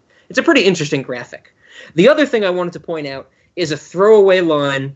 I don't think Zach is going to have anything to say about this, so Zach, you can feel free after I rant about this to transition right into the next episode. When our main character is talking to his friend who collects rocks, and Skipper's like, there was this building one day, but the next day it was gone, and it's behind this invisibility cloak. The friend says something like, that's why I like collecting rocks. There's no invisible rocks. Bitch, how do you know? How do you know there's no invisible rocks? You like, get the fuck out of here. This kid thinks there's no invisible rocks, right? There's no way. Literally no one in the world knows if there's no invisible rocks. That is bullshit. This kid is a son of a bitch. Fucking no invisible rocks. He's limiting himself. It's like, if you're collecting rocks, you should think that there are invisible rocks, and you need to challenge yourself more to find them so you can have them in your collection. Did you get angry about that line, Zach? I did not get even slightly impassioned about that line. Next episode is Attack of the Jack-O-Lanterns. I had no idea what this episode was until I watched it. And before we get into it, though, or maybe we want to explain it first. Let's explain it first. All right. Okay. I'm going to explain this the best way I can, in my eloquent way. I have no idea what any of the kids' names are, so we're just going to start calling them different things. We have kids A and B, 1 and 2, and Alpha and Beta. So I don't know any of their names. So we start off with boy and girl A and B. Okay. Drew and Walker. Sure. That narrows it down. And then 2 other kids, Shane and 2. Shane and Shauna. 1 and 2 show up. and they're like, oh, like the black girl from A and B or whatever. I'm losing track of my own thing now. The black girl's like, hey, other kids, I haven't seen you since you moved away a year ago. Mm-hmm. And they're like, oh yeah, great to see you. And like the black girl's friends, like tall white guy's like, hey, what's up? And they're like, nothing much, guy. How you doing? Then like these other two kids come out and they're like, hey, we're gonna scare all of you. Tabitha and Joe. Sure. And they sit there and they start talking to the two kids that like moved away, and they're like, good to see you, you're still jerks. Nuh-uh, you too. And it's like, oh my God, it's just gonna be an entire episode like this. It's like, kill me now. So I can't, and they're like, the black girl's like, who's really like the protagonist of this episode. It's like, I wish we could get back at those guys for like trying to like spook us all the time. And the two kids that moved out of town are like, we know the perfect plan. And so the black girl calls the two kids that are like trying to spook them. It's like, hey, why don't you come trick or treating with us? Like, we want you to like come with us because you'll know how to like scare other kids. And they're like, okay, we don't sense anything weird about this. We'll definitely come along. And so the tall white guy goes over to like the black girl's house, and she's dressed as like what, like a cheerleader? Or like superhero, whatever. But it's not a specific superhero. Her name in the episode is Drew, and her costume is to dress up as like a low-budget superhero and call herself Super Drew. Okay, Super Drew, whatever. They couldn't say like they couldn't say Wonder Woman or whatever. So they picked a generic costume. Yeah, they don't say that, but they do say Mighty Mouse at one point in the episode. Well, does anybody even own that character anymore? Who's going to sue for Mighty Mouse? Probably Cartoon Network, who owns Goosebumps. Why not? And then like the white guy friend comes over, and her parents okay, this is one of the most interesting parts. This is why I started getting really like intrigued by this episode. For the record, I love this episode. Yes. He comes over. I guess I should say, I'm so glad, Zach, that you like this episode, because I prefaced this whole episode when I was like, Zach, let's do a Goosebumps episode. Zach basically said, we're going to do it, but I'm not going to like it.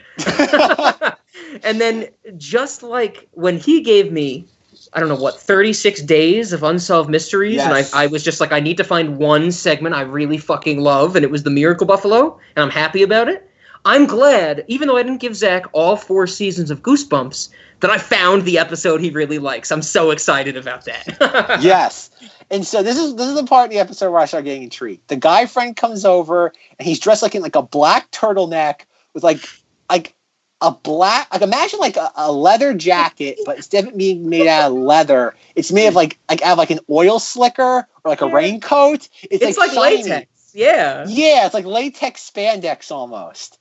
And like he comes in, and her dad's like, what are you supposed to be? He's like what's he say? Like, I'm an angry. So the dad says, Walker, what are you supposed to be? The Beatles circa 1962? So that's what the dad says. The dad sees his like black suit and goes, are you supposed to be the Beatles circa 1962? Which one is actually incredibly fucking spot on, because that is exactly what wardrobe was. The black suits and the black ties was the Beatles were wearing in 1962. But no, Walker says, I'm a dark and stormy night. And he proceeds, and the father's like, I get the dark. But where's the stormy? And he pulls out a squirt gun and squirts him in the face. Right in the face. Like, direct hit. It's unbelievable. Like, I would have thrown this kid out of my fucking house if he shot me with a squirt gun. And it's really funny. When I first the first and only time I ever watched this, when he asked, what are you supposed to be? I'm like, I yelled at my TV, the Zodiac Killer. If you look at any of the artist renditions of the Zodiac Killer, he is dressed just like that. Hold on, I'm pulling this up. Oh, this is so fucking funny. This is so funny. Oh, of course, I get a picture of Ted Cruz. Why wouldn't you get a picture of Ted Cruz? Oh, yeah, this day and age. Oh my God, you're so right, Zach. It's like literally every fucking picture on Google Images. I told you, that's what it looked like. I'm like, oh, he's going, like, somebody at Goosebumps definitely has a dark dark sense of humor. Oh, that's so funny. We got Super Drew and the Zodiac Killer go off to go trick or treating. They meet up with the kids that are like to scare people. The bullies. They're The bullies. The bullies. In my notes, I called them the bullies. They are Tabitha and Joe. Before we get any... You keep giving them names like it matters. Okay. They're Tabitha and Joe. They're Wanda and Max. Call them whatever you want. They're the bullies. They're the bullies, yes. But so, before we get any further, I really want to point out the moment Zach is talking about right now, because Zach, I don't want to derail you from your full-on analysis of this episode, because it's beautiful so far, but I have to point out, when we see them meeting up for trick-or-treating, they're dressed as the episode calls them, space warriors. That's what they decide to go trick-or-treating as. Literally, earlier in the episode, they are introduced, scaring our main characters with two of the highest quality werewolf costumes I've ever seen in my goddamn life. Like, literally, the night before Halloween, these two bullies decide to use their cinematic level Halloween costumes to scare people, but then on the actual Halloween, they fucking have a tiara made out of cardboard, and that's their costume. Like, come on, Goosebumps. Like, I get they might have props issues and filming issues, but that stands out to me every time I watch this episode. Like, clearly these kids have better fucking costumes, and they are voluntarily choosing not to use them. That makes no sense to me. No sense at all, Zach. Did you pick up on that?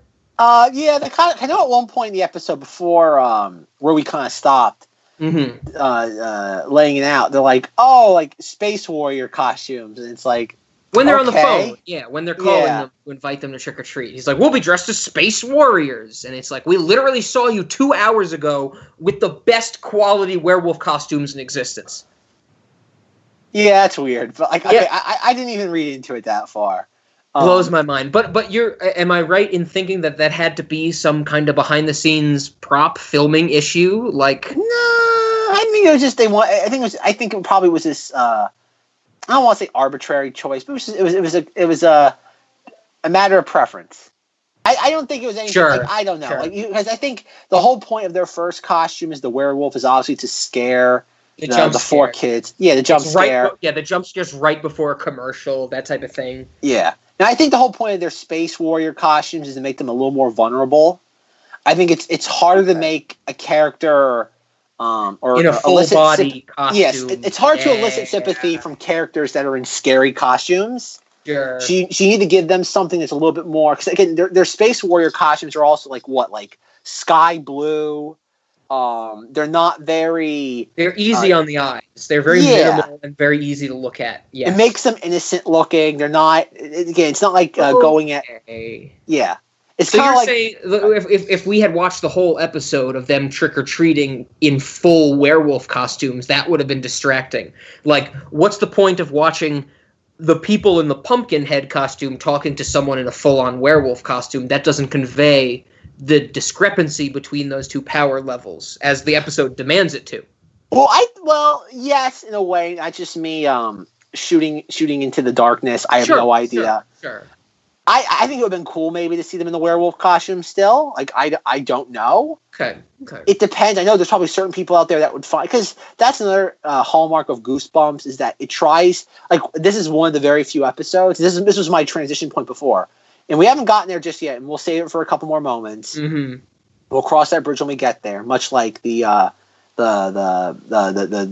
toxic mutant Avenger. We'll spend 15 minutes getting to a point we should just jump into immediately. Sure. But seeing a jack-o'-lantern head, which we still haven't gotten into, with the werewolf, that would be interesting to see, though. But I would imagine there's probably a lot of kids out there that would be infinitely more scared of a werewolf head than a jack-o'-lantern head. Okay, yeah, and they needed to shift the focus to the Halloween being frightening. Yeah. Plus, I would imagine a lot of, as with any actor, whether it be a child actor or an adult actor, they want their face shown as much as possible. Yeah. Okay. Rule number one as an actor: don't let anything cover your face unless you absolutely can't help it. Unless you're Judge Dredd. Yes, unless you're Carl Urban and you're the ultimate team player. But I need to interject in your summary, Okay, Zach. interject. Did we skip the dream sequence? Is there a dream sequence? The dream sequence where Drew, the main character, the protagonist, dreams about the woman who invites them into their house while they're trick-or-treating? Oh, yeah. Yeah, the stranger danger scene. Oh, yeah, I forgot about that. Oh my god. So honestly, Zach, this is the only reason I picked this episode.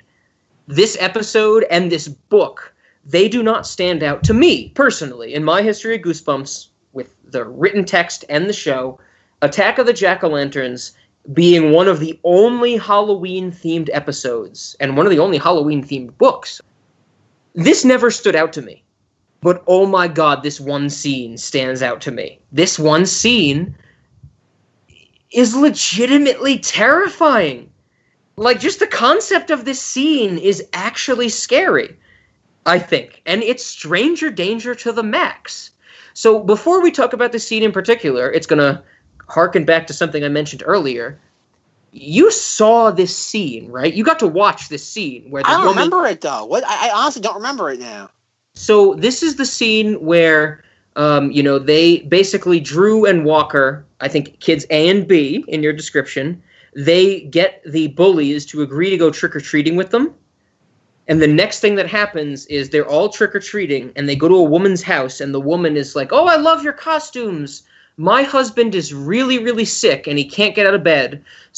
But he would love to see your costumes, so please come into my house and go upstairs to show my husband your costumes." Does this ring a bell? I remember that part, but I don't remember anything beyond that. Okay, so after they go up the stairs, the big reveal of this dream sequence, because at the end we learn it's a dream.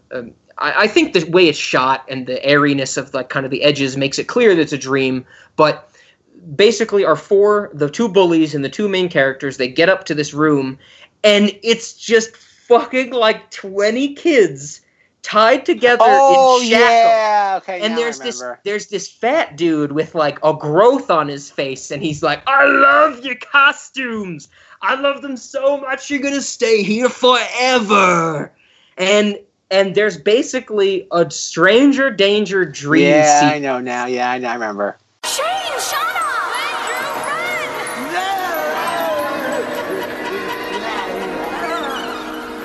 I love your costume. I love your costume so much, you're going to stay right here forever.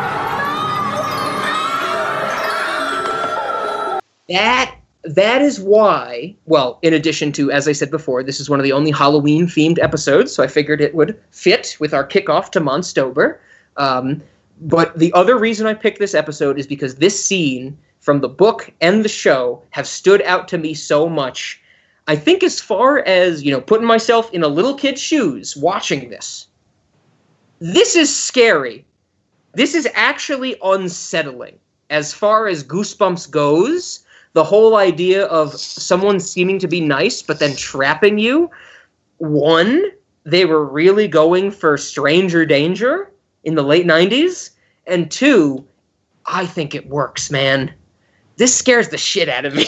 Well, okay, now that you brought it up, I remember that. I remember the scene now. I remember how I didn't understand why it fit. Mm-hmm. And, okay, I could be wrong here. Clearly, like Rob has made so abundantly obvious, stranger danger, Yes. in all capital letters.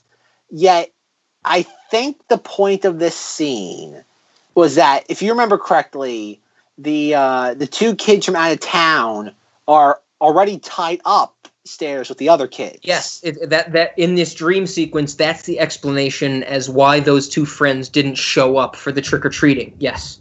Okay, and I think this is meant to be a red herring / lull us into a false sense of security about those characters. Because I think it's trying to portray them as vulnerable, as if they are... I don't know, I might be reading into it too much. Sure, I might be giving the show too much credit. But I think it's trying to show that those characters are just as helpless, if not more so, than Drew in the Zodiac Killer. Okay. And I think because again they show, because I remember like because that dream sequence isn't abundantly clear. Like me, the first time I was watching, I didn't know it was a dream sequence until clearly it wasn't until Super Drew wakes up that I eventually obviously you figure out that's a dream sequence. She wakes up and literally has the lines, "It was just a dream." Yeah. Like I said, the stranger danger thing, I do feel that maybe was an afterthought. Okay. Because if that was the moral of the story, which you could, maybe stranger danger is the moral of the story, but it's really kind of clouded and muddied by the end of the story. Yes. Because it's definitely, you could definitely extrapolate it to the very end of this story, which we still haven't gotten to the major twist of this. Mm-hmm. Mm-hmm. But that sequence, I think the reason why it is unsettling to you, I have to rewatch it again and see. I gotta watch it the second time and really kind of get a feel for it. Yeah. I think part of the reason why it's unsettling is that there is that juxtaposition of you have a cute little like normal house, like the woman, like they knock on the door. The house is normal. It's not like a house that's like run down or there's cobwebs or it's falling apart or it's in a state of disrepair. It's like a normal house. Yeah, one that you would go to trick or treat on any other Halloween. Absolutely. Exactly. It's well lit. It's not like spooky. And they go up the stairs. And you have the weird guy with like the gross on his face, and he's like, "Yeah, kiddies, come here. I wanna grab your candy butts." And you have like all this weird, like very like slightly sexual innuendo. Mm-hmm. And the thing I think it makes it weird is that you have this normal house juxtaposed with the fact that you have children in Halloween costumes chained up. Yeah. And I think you do have that really surreal nature of normal. I think that's why sometimes shows like Goosebumps are so effective. Is you have a normal setting like a house, and you have children.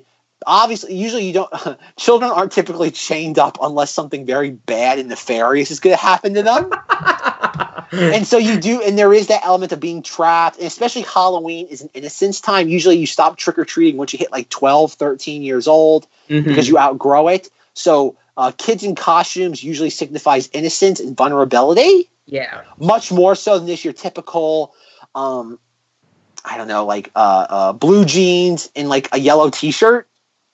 Yeah, absolutely. And I think that's why I think in the fact you do have this kind of creepy old man. Like, yeah, kiddies, come on. Oh yeah, give me that candy.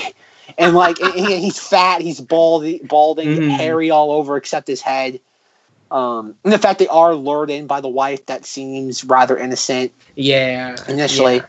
But no, that is it's a weird sequence because it seems out of place. Mm-hmm. Yeah, I think it's one of the cases where, not to compare it to anything that we discussed in Unsolved Mysteries, but to call back on a phrase we use in Unsolved Mysteries. I think that, Goosebumps didn't know how creepy they were being. Like, I think they were including it because it's in the book. Like, that scene exists in the book. It's not something that's added to the show. Oh, really? Yeah, like, that whole dream sequence exists. Like, that is not created for the show to be stranger danger or anything. Like, that is pulled right from the book as it's not a dream sequence, as in, like, she fell asleep and dreamt it. It's like a daydreaming sequence in the book. It's like she's just imagining what could go wrong on Halloween. But it is in the book. And I think it's a case of where when Goosebumps, the show, adapted it, they didn't know how creepy it really was. And it feels out of place because of that. Because maybe it is so different from Goosebumps as a whole. Even that scene in the book is a little weird compared to other. I remember reading it, and it is kind of out of nowhere. It's like its own little whole chapter because, you don't know it's a dream sequence or a daydream until the very end, just like in the show. I think it was something that they knew they had to implement, and maybe they knew they could pitch it or twist it a little bit better for stranger danger, and it ended up just being a unique kind of well in the Goosebumps repertoire or something like that. Like, they didn't really know how different it was. It was just something they needed to get through. I don't know. Does that make sense? Yeah, it makes sense. If I didn't know that, I would have sworn they filmed this entire episode and clocked in like 19 minutes and they needed 3 minutes of filler. If I didn't know any better, I would have sworn this was filler. Okay, well, yeah, this is certainly from the book, and I'm glad you bring that up because one of the reasons I wanted to talk about this This scene and this episode in particular, I mentioned before, I watched all these. I read them, watched them on TV, read them in person. But it took until my undergrad when I started collecting and hoarding files on hard drives where I was like, I really want to have all of Goosebumps. I don't know why. I have no idea why. It is the only episode, as far as I can tell, that in the whole series of Goosebumps, when I downloaded them all, this one episode, when I originally got it, was edited. Oh, really? Yeah, and it had the entire scene that we've just been discussing, the dream sequence, cut out. So the first time I downloaded this episode and watched it, because I remembered this scene, the kids go up to the house, the woman answers the door, and she goes, "Oh, your costumes are so great, can you come in?" And then it cuts to Drew waking up and saying it's a dream. Literally, this was still a VHS rip. That means someone had the VHS rip of this episode of Goosebumps, and for some reason cut out this scene. I don't believe that. I think an ABC Family or a Fox or a UPN or somebody who had the television rights for this may have cut it out. I don't believe somebody did it on their own accord. So you think that the versions that I downloaded were TV rips from syndicated, or maybe not syndicated, but re-airings? Yeah. Okay, sure, syndicated. But from syndicated re-airings, and they edited it for their viewings? For time or content. Or content. Zach, you are so right, and that's why it's great to talk to you about these things, because honestly, when I'm downloading from torrents, from all these weird places, I only have it in my head that these are the people editing these things. But you are so right. This could have been an artifact from where these people got it. Yeah, that's why I have to guess, because I know Goosebumps has been passed around quite a bit. Yes, because it is one of these things where you can. I don't know. I'm not even sure. Again, Rob doesn't have television like a quote unquote normal person has. But there's this thing that we have called, and it's on pretty much all cable stations now, called MeTV, My Entertainment Television. Okay. And they air they don't do as much weird stuff as they used to, but on Saturday mornings and Sunday mornings they air not weird stuff, but really kind of eccentric children's entertainment. Sure. And I don't know if I would imagine something like Goosebumps would have been a little too expensive for them. Okay.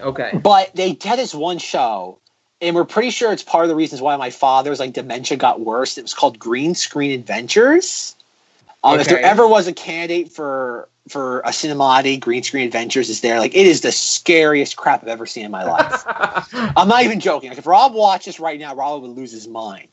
The sad thing is my father used to be inadvertently was forced to watch it in his dementia-ridden state on Saturday mornings because we thought it was innocent re-airings of Bonanza and Columbo. Yeah. Except all we knew that on Saturday mornings you have this really scary looking TV show on that was made for kids in name only. Oh God! Everything you're saying makes me think of Wonder Chosen so far. I would say it's scarier than Wonder Chosen because it's done. It's 100% genuine. Nothing is tongue in cheek. It is legit, just scary imagery. Okay. Well, I don't know. I know there's a website for it. I haven't looked at it in a couple of years, so sure. I might have to investigate that. You know what? That might be a Halloween. In all honesty, that might be a Halloween selection. Now that I think about it. But no. So I don't know. Some shows that they do edit for content and time. Yeah. So who knows? Again, Cartoon Network was weird. I know Cartoon Network had different phases over the years.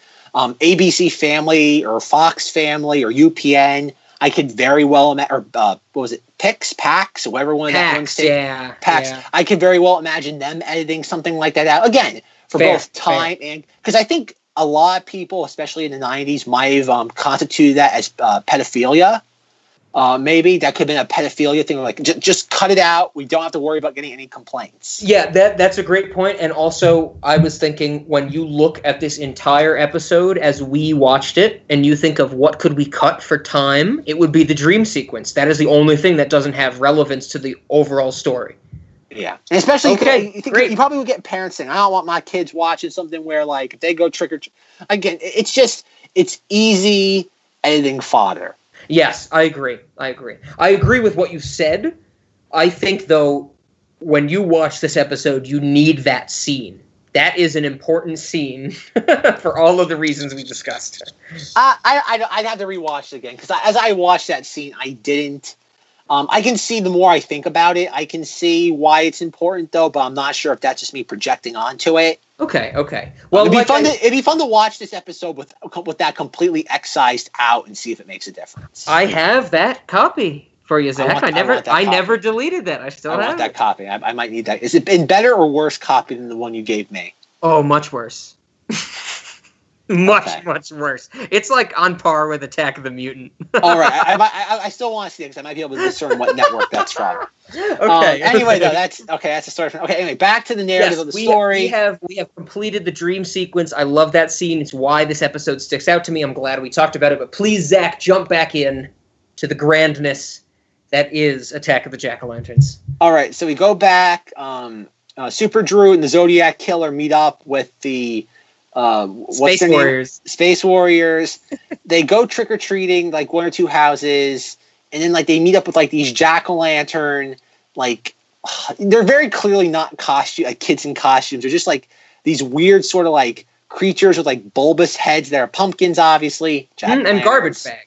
And garbage bags. Yep. And they're like, oh, we like these jack-o'-lantern people are like, oh, like we know where all the good houses, where all the best candy is. A better place, a new neighborhood.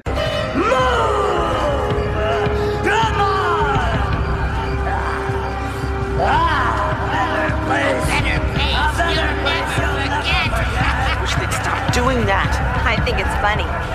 A new neighborhood, and the four kids are like, I don't know, like, didn't one of us just have a dream about stranger danger?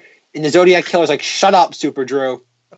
and they go, okay, let's follow the weird jack-o'-lantern people around neighborhoods. They go from house to house of this neighborhood. They have the best kind of candy. They go to like what 4, 5, 6 houses, and it's just like they get like this, like their pillow cases are filled to the brim with candy. Yep. One of the best is like one guy has like a legit like, oh my lord, how would you describe it? Like it's like one of those. It's not a bucket. It's bigger than a bucket, but it's like one of those. Okay, like a 12-foot diameter buckets. That's it's like almost a tub. It's like tub. It's the middle point between a bucket and a bathtub. Yeah, it's a tub. It's a tub. Good, thank you. That's the word. He has like a tub full of candy, and like before the kids see it, he's like in the most like solemn voice. He's like, "You're just in time. I'm about to run out of candy." And he like leans over and takes out a tub full of candy that's filled to the brim and just starts like shoveling it into their like pillowcases. Oh yeah. And so like all the kids, especially the Power Twins unite, are like, oh man, we're like done. We want to go home. Mm-hmm. And the jack-o'-lanterns are like, more candy, mofos. More houses. More houses. And the kid and like the Power Twins are like, we don't want to do this anymore. And it's like one of the jack-o'-lanterns takes the kid's candy, like a thing, just throws it on the ground. It's like, see, now you're not full anymore. Yes. And this is where I kind of lost track of the episode because now I'm kind of like, what is just going on? Like this is like, because then like all the people that work in the houses now are turning into like jack-o'-lantern people, right? Yes. And so they start to surround the four kids, the Wonder Twins, the Zodiac Killer, and Super Drew. And they're like, gooble gobble, one of us, gooble gobble, one of us. Yeah, they want to put like the pumpkin head on one of the bullies to turn him into like one of us. You're gonna become one of us, that type of thing. Exactly, because one of the bullies like beheads, like decapitates one of them. Is like, what? Yeah, and the head talks while they're holding it in their hands, that type of thing. And at this point, I'm kind of getting a little on board with it because like the Halloween imagery, the macabre, spooky nature, the lighting, it has that great like fall ambiance to it where it's like I think every kid knows this feeling, like right as Halloween's on like the precipice of ending. Halloween's like still not over, but like you're on the verge of like going to bed and like the magic is still in the air, but it's slowly dissipating. This scene or starting at this scene until pretty much the very end captures this like moment in time that only occurs for maybe like a half an hour once a year perfectly. Okay. I know Rob's drinking the Kool-Aid on what I'm trying to sell right here. I like it. No, you're being very specific, and I appreciate it. I'm trying to create a mood and ambiance. It is because the lighting is like people don't realize like how important. Like as time goes on, like lighting is so crucial when it comes to like Halloween, and like if you're trying to do something that's macabre, 9/10 of the battle is sound and lighting. If you can get the sound and lighting down, the imagery, you don't have to be concerned about imagery. Imagery helps. If you can do the imagery right, that definitely adds to it. But anyway, though, so like they do Gooble Gobble, one of us trying to turn the bullies into like pumpkin jack-o'-lantern heads. The bullies get scared and run away, and the Zodiac Killer and Super Drew are like, "Whoa, not us!" And then like the two main jack-o'-lantern people they were with pull their heads off, very Scooby-Doo Villain of the Week-esque, and they're like, "It's just us, you guys. You're friends from out of town." And they're like, and the Zodiac Killer, because it's worth knowing this whole time, only Super Drew knows these kids. The Zodiac Killer is like, he's like, he's not our main character. He is very implicitly subtle of these two. Suspicious of these two. Like you gotta give the kid actor who's a Zodiac Killer a lot of credit, because he definitely like lets off this like I'm uncertain of these two. Something's up with them. I can't put my finger on it. And so the kids like pull their mask off. They're like, "See, we were in the gag the entire time." It's like, see, we told you we could school the bullies at their own game. And it's like good. And they tell it the other like jack-o'-lantern people like, "Okay, guys, we're good. Go back to your business." And it's like all the jack-o'-lantern people like disperse. And like the whole time, Super Drew and the Zodiac Killer are like, "Wow, guys, that was great. How'd you do this?" And like they're walking like through the woods. And they're like small talking about nonsense. And then like, okay, I'm telling this is what I'm probably not. Rob will describe it better than I'm about to. This is how I remember it. Out of nowhere, it just it blindsides you, and it's like, oh yeah, by the way, we're aliens. And the Zodiac Killer's just like, what? And Super Drew's like, oh, you're kidding, you guys, right? And then they once again they do a Scooby-Doo villain pull off your mask moment where they're like, oh God, they're like green. Like imagine someone took like your hand, and like when you make like a little like mouth with your hand, like as if you're talking, you dipped your hand like in green slime paint, pulled it out, put like googly eyes on it, and they're like, we're really aliens, and we feast this time of year. And I'm like, what on earth? Like I honestly, I'm like, what on earth? Like I like what I'm seeing, but I am so confused right now. But I'm digging it. And they're like, we're aliens. We feast this time of year. And the two main characters are more or less just stunned silent. And they're like, what? Like they're like they are the audience surrogates. They're like, what is going on right now? I'm pretty sure the Zodiac Killer looks directly into the camera at one point. And they're like, just remember, we'll come back next year and we might not like you then. And they get on their ship and they leave. And it's in the most like, it's not scary imagery, but it's like, and maybe it's just me, and Rob might not be able to share this feeling with me, though. But there's something weirdly disturbing about seeing, like, a human body, yet there's, like, one portion of it that just doesn't make sense on, like, a visual level. Okay. Like one thing that used to I don't know how we're going to be able to describe this through or display it in a podcast, but when I was younger, this used to absolutely terrify me, was Sesame Street. I don't know how much Sesame Street Rob ever watched when he was young, but I used to have a segment where they have the dogs in like human clothing, but like it would just be the dog's head, and they have like human. They'd be shot from like the waist up, and they'd be like in overalls or something with like long sleeves, and it'd be human like arms and hands, but it'd be the dog's head, and like they'd be like making like a cake or like building something. It used to terrify. Like I am not overstating this. It used to terrify me to the point where I would run out of the room. Like definition, like my mother can attest to this. I would just scare the bonkers out of me. I remember I'd be like, whether it was at home, I remember visit my grandmother and I'd be watching Sesame Street. Anytime this segment came on, I would just run out of the room. Cause it just, whoever like sort of just, it's not disfigurement though, but it's just, how would you describe that, Rob? Just like oh my Lord, like a break. It's not disfigurement, but it's something like that where it's like human arms and like a human like shape of a body, but it's a dog's head. I'm sure there's a phrase for it. It is a special case of anthropomorphism, I would imagine. Anthropomorphism is when non-human objects get human-like qualities, but this is taking it a step further. But it's realism, though. Like, yes. Animation. That's what I'm saying. That they take it a step further, where this non-human creature gains human physical traits, like the body and the arms. But I think you're onto something. But I think it's like the inverse of that. It's a human body with one element that's inherently non-human. No, yeah, I totally know what you're saying, and I don't know the word for it, but I'm sure there is a word, but I'm so glad you're bringing this up, because I don't even know if you're thinking about this right now, Zach. Whatever we are going to call these things, not to spoil everything for Monstober. I think we've spoiled it at this point. At one point in Monstober, we are going to talk about the movie Freaked. And something like this exists in Freaked. Sockhead. Yes. Sockhead is the hand for the head, and the rest of him is a regular human. But I think Sockhead like Sockhead is different, and we'll get into him next week. Well, yeah, because he's Bobcat Goldthwait. Well, that doesn't hurt either. But you see him as like a full body, like where with both the jack-o'-lantern people with the green like hand heads and the dogs from Sesame Street, they're only shot from the waist up.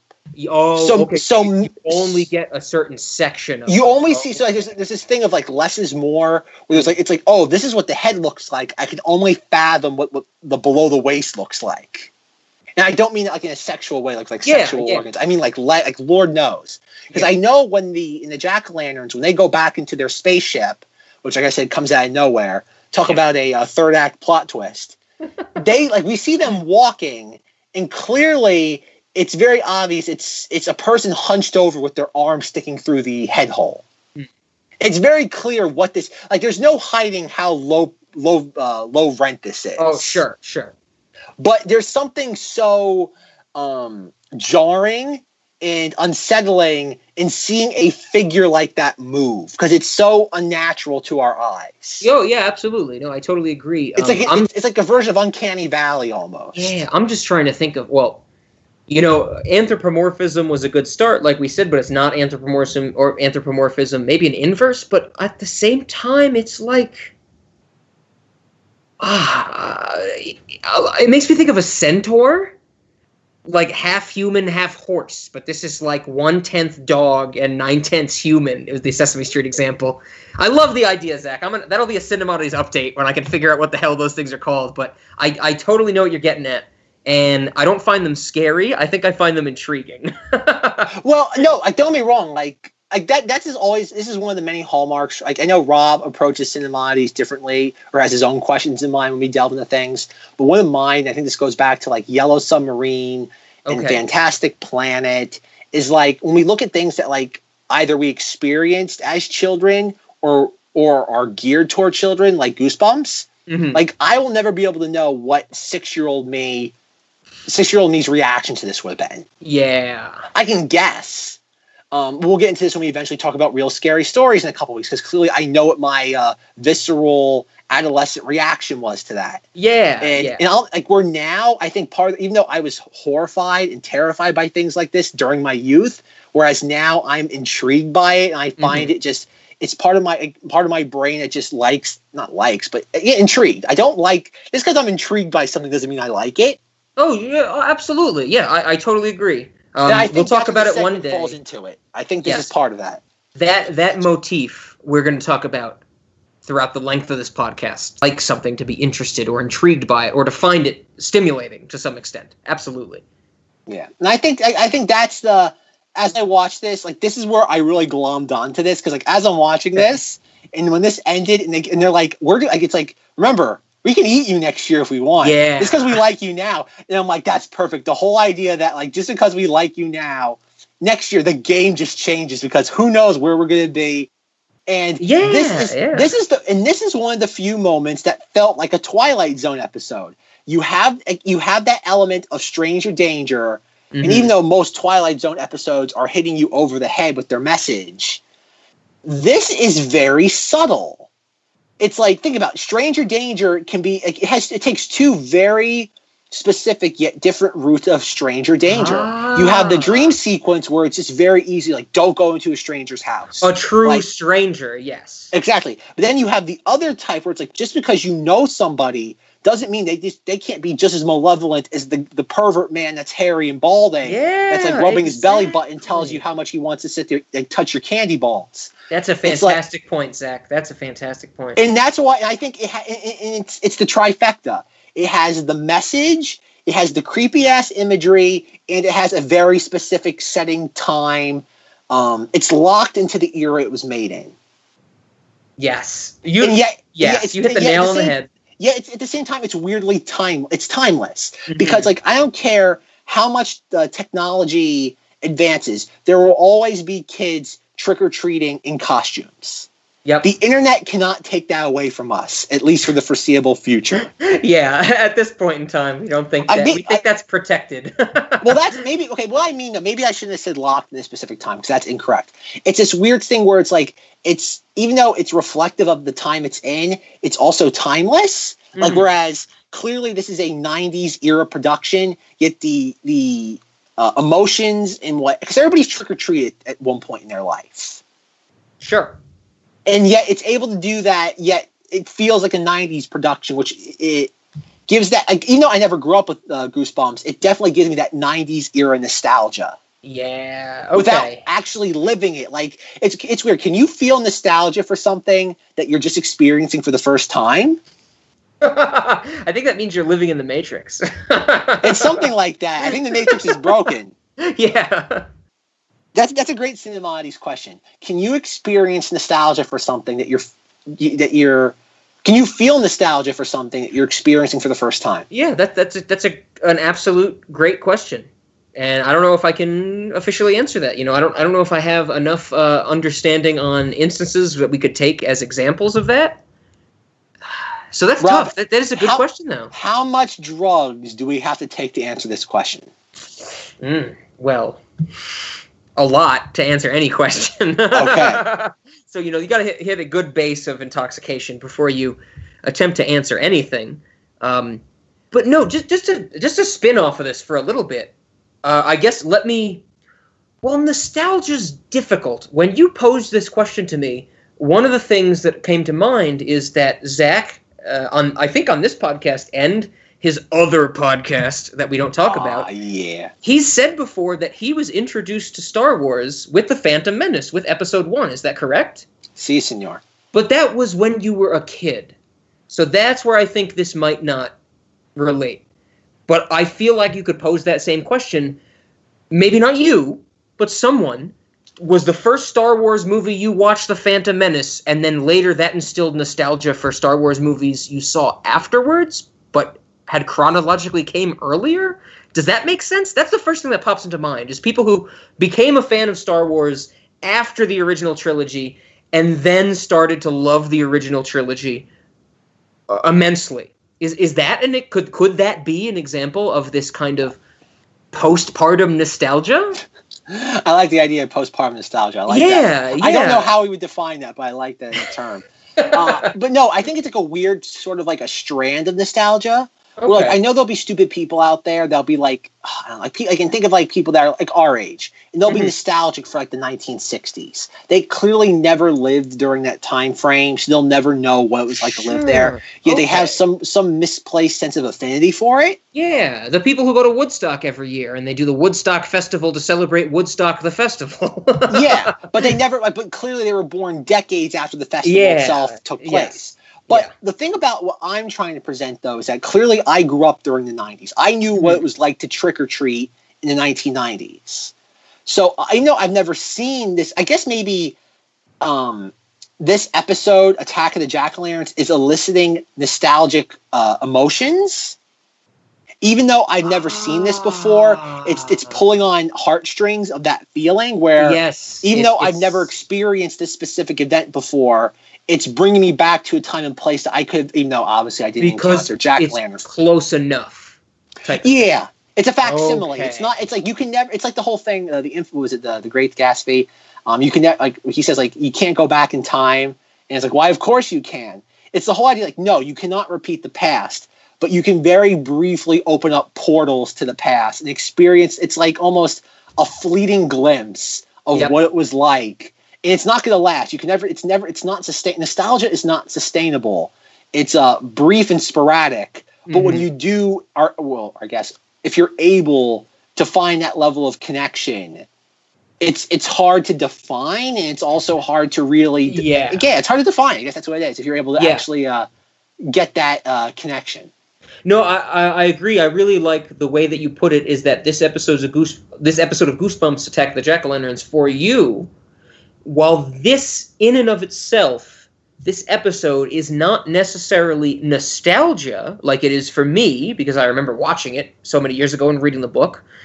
It is kind of tangential nostalgia. Yeah, it's tangential. It's a catalyst for nostalgia, because even though you don't remember this specific thing, it harkens back to those times that you do remember and you do have nostalgia for. Okay. And just one last thing, so this is Monstober, and we'll probably get into this more as time goes on. I think that's also why Halloween, as time goes on, is becoming a much more popular holiday. I think it's like Halloween keeps expanding as like a holiday industry. Yeah. And I think part of the reason why that is that it's like the one holiday where technology really hasn't infringed on it at all. Yeah, that's a good point. Because outside of people like driving their kids from maybe like house to house, which I okay, think is awful, sure. which is awful. But in all honesty, you could have done that in the 1960s. Yeah, definitely. Good point. That's interesting. You're right. You're right. Halloween's one of the very few holidays, and maybe the only holiday, where technology hasn't really impacted it in any way, shape, or form. Yeah, because just to compare this to something, when Zach says holiday that technology hasn't implemented or influenced, you compare it to Christmas. Technology made it so we never had to go outside to shop, and now we can shop for Christmas online. You can't get your candy online. You can't trick or treat online. You can't go to people's emails and get a voucher for candy. You're right, Zach. That's a really good point. That Halloween is one of the last things we have that's still widely celebrated, widely known, widely taken advantage of, I would say, in terms of marketing and commercialism. And it is still kind of tame in the sense of technology. That's a really interesting point. You're right. Breaking new ground sound. Breaking new ground. Good old Halloween. We have to celebrate it even more now. That's why we're giving it an entire 5 weeks of Monstober. Yes, kicking it off with good old Goosebumps. It's a Monstober's miracle. You are absolutely right, Zach. That's a really good point. I like it. What's my Monstober nickname? I need a Monstober nickname. The Master of Monstober. Nah, it doesn't sound too good. How about your Monstober nickname is not the Lego Maniac? Like literally, that's it. Like not the Lego Maniac. Never. Don't rob me of my nickname's sake. Oh man, no. Okay, that's an interesting unit nickname. We'll work on that. We'll figure out my nickname for Monstober. It'll be an update for sure. Okay. All right. Anything else you want to talk about this, or are we gonna move on to snacks? So before snacks, which I have some really good things to say. I love what we talked about this episode. Like I said, I'm glad you loved this one, Zach. I have two things I want to point out. One, because I mentioned it earlier for our Say Cheese and Die episode. Like I said, the evil camera has nothing to do with the Jack Black Goosebumps movie. One of the pumpkin-headed monsters actually appears in the Jack Black Goosebumps movie. They are not a main villain, but they are in some scene when Slappy the Dummy releases or opens all of the books. So all of the villains comes out, and there's a good shot of him. I think it was the promo shot of Slappy the Dummy sitting in a chair, and there's all these Goosebumps characters behind him.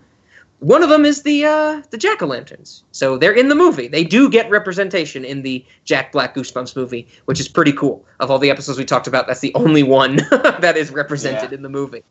The other thing I want to say is a big difference between the book and the show. In the show, as Zach described, when our main characters are trick-or-treating and they want to go home, their pillowcases are filled with candy. They're like, we can't carry any more candy. There's no more room. The jack-o'-lanterns just pour it onto the ground in the show. They make the kids eat it in the book. They literally they force feed the kids candy until they have more room and then make them go trick-or-treating again, which is infinitely more horrifying, I consider. This is another one where I think any show is definitely better the more concise it is. I think like an episode like this, I would be terrified to think of this episode this book as 2 segments or 2 episodes. Because it's like anything, it's like keep it quick, tight, and to the point. Yeah, and we don't have the time. There's no point in saying that, because in the book there's this whole kind of time dilation aspect where our human characters are only gone for like an hour real time, but they live something like weeks. Like they're trick-or-treating and eating candy for weeks in the book. And that's really difficult to portray in a 20-minute episode that needs to be concise, like Zach said. Yeah. And I think anything in life, the more concise it is, the better. And as I say this, I look at the runtime of this episode and I'm breaking the rule. I'm just stating. That was a good one, Zach. Other than that, though, with Attack of the Jack-o'-lanterns and all of the 3 Goosebumps episodes you're talking about, I think we're good. I think we finished it up. I'm a little bummed we're only talking about 3. I think when I originally pitched this to Zach, I said we should do an episode about all of it, like all 4 seasons. We should just do like an 8-hour-long episode. Well, this is my final question. Sure. As the mice, I guess the the keeper of the Goosebumps knowledge. Mm-hmm. How many episodes else are there like Attack of the Jack-o'-lanterns? When you say like, do you mean Halloween themed or ending wise, where the twist is kind of portrayed?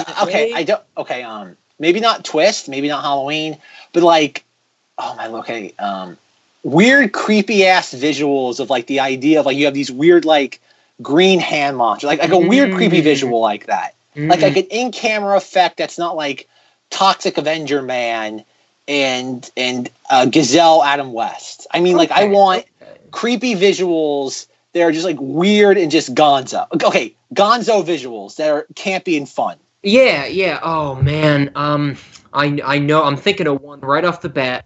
It's the episode where she finds out that this girl finds out that one of her teachers is a monster, like an actual monster.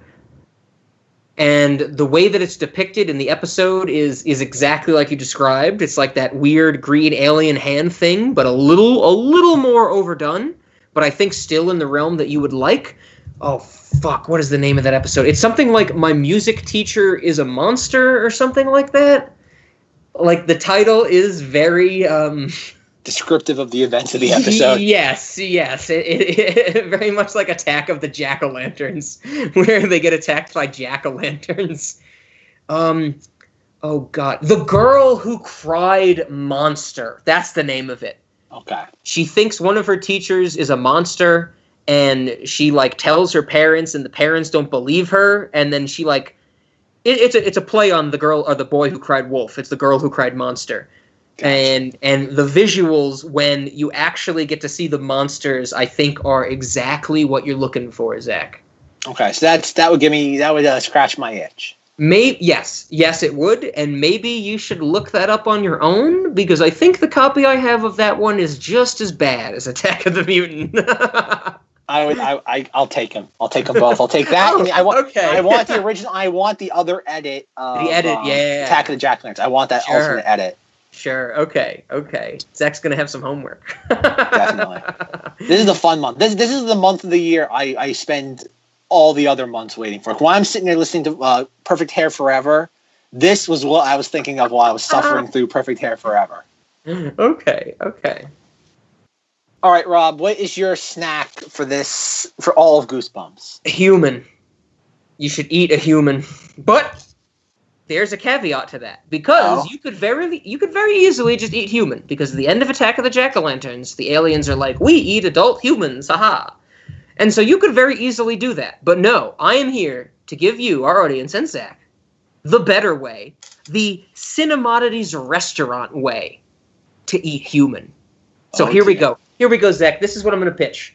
First step, we need to get the evil camera. We need to actually have the evil camera in our possession.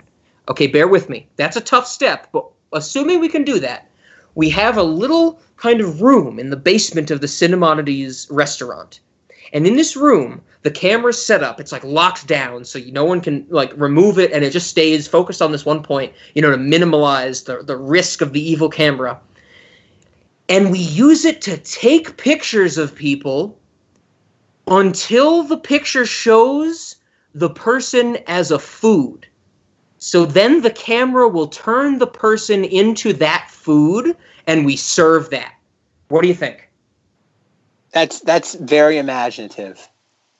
I like that. It's very I don't delicious. think it's the most appetizing. I think the health board, along with the police, are gonna have a serious issue with it. But on a theoretical level, I definitely like where your head's at. Yes, so we have to get the evil camera to turn someone into a food, and then we serve that food. That is probably going to be, well, one, you're going to have to call ahead for it. Like, I don't think we can just be like, oh, hey, someone upstairs ordered the Goosebumps special. Like, let's just start taking pictures of people till one of them's a food, Like, it seems very unlikely that we would get a food from the camera when we need it. So there'd have to be some level of pre-planning, maybe like a reservation. I'm thinking that we would need like just a series of sacrifices for this camera until we got one to turn into food.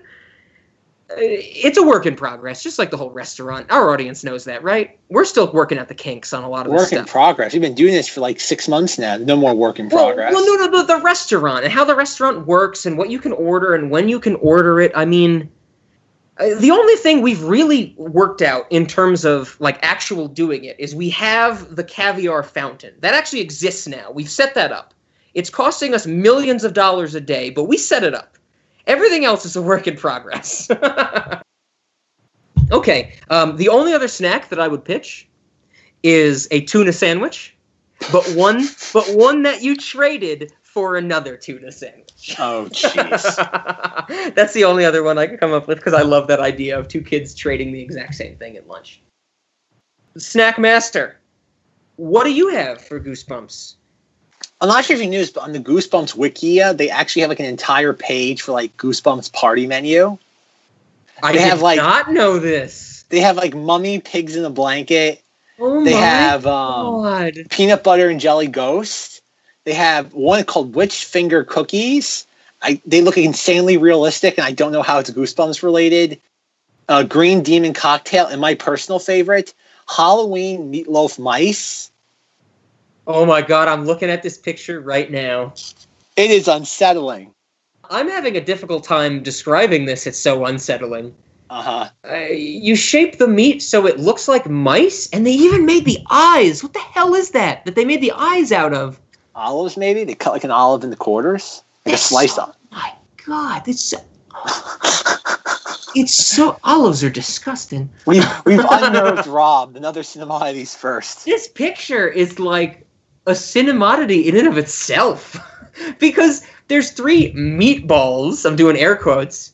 2 of them clearly look like mice, and one of them doesn't look like anything. I honestly think someone fucked up so bad at spaghetti and meatballs that it became the mice and meatballs, or the spaghetti and mice. Here's mine. I'm stealing this from the internet. I put my Snack Master cap on back on the shelf. Okay. All right, someone's doing lemon lime soda. Okay, you're making a Goosebumps cocktail or a drink, a beverage. I think we don't have a lot of beverages at the Cinemodities restaurant. You need something to wash down all the monstrosities that you're going to eat. Not the... You mean we are going to give our patrons another drink option than battery acid? Well, no, you spritz it on the food like the Oh, that's pepper. right. Yes, that was the seasoning. Okay, that's the seasoning. I'm sorry. we tell that the Zach waiter to come over and he spritz how many times from the Rob. Okay. The Rob. You're right. See, I was forgetting that. You're right. We don't have a lot of drinks. Okay, except the vodka from Trapped in the Closet. Well, which I think I said, and that might be it. Okay, I'm ready. There might be one other. I think Men, Women, and Children had a drink, maybe. Wasn't that? That might be another one we drink the battery acid. I'm not sure. Yeah. There might be some exceptions to the battery acid rule. You can ask for another one. We have to ask if there's any. You just drink it whole.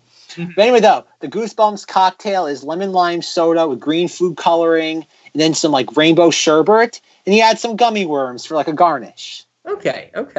So it's a nice little drink. It's kid friendly. Okay, I was about to say there's no actual alcohol. Well, you can get it with like I would Rum? imagine you just dump. Well, you put rum, probably vodka. I imagine vodka Because it's probably clear. The vodka would. Well, yes, the vodka would keep the color, and the vodka would get absorbed by the gummy worms. Yes. Okay. All right, Rob. Is from what we watched in Goosebumps as a whole, is it a cinemodity and or a late night movie? I'm glad that you are prefacing this with Goosebumps as a whole, because of the episodes we watched, cinemodity, late night movie, I'm not sure. Maybe Say Cheese and Die, but I'm a little of the nostalgia aspect for that. And if I'm going to show that to someone as a late night movie, I think that they will take more away from it that the fact that it's young Ryan Gosling than it is Say Cheese and Die.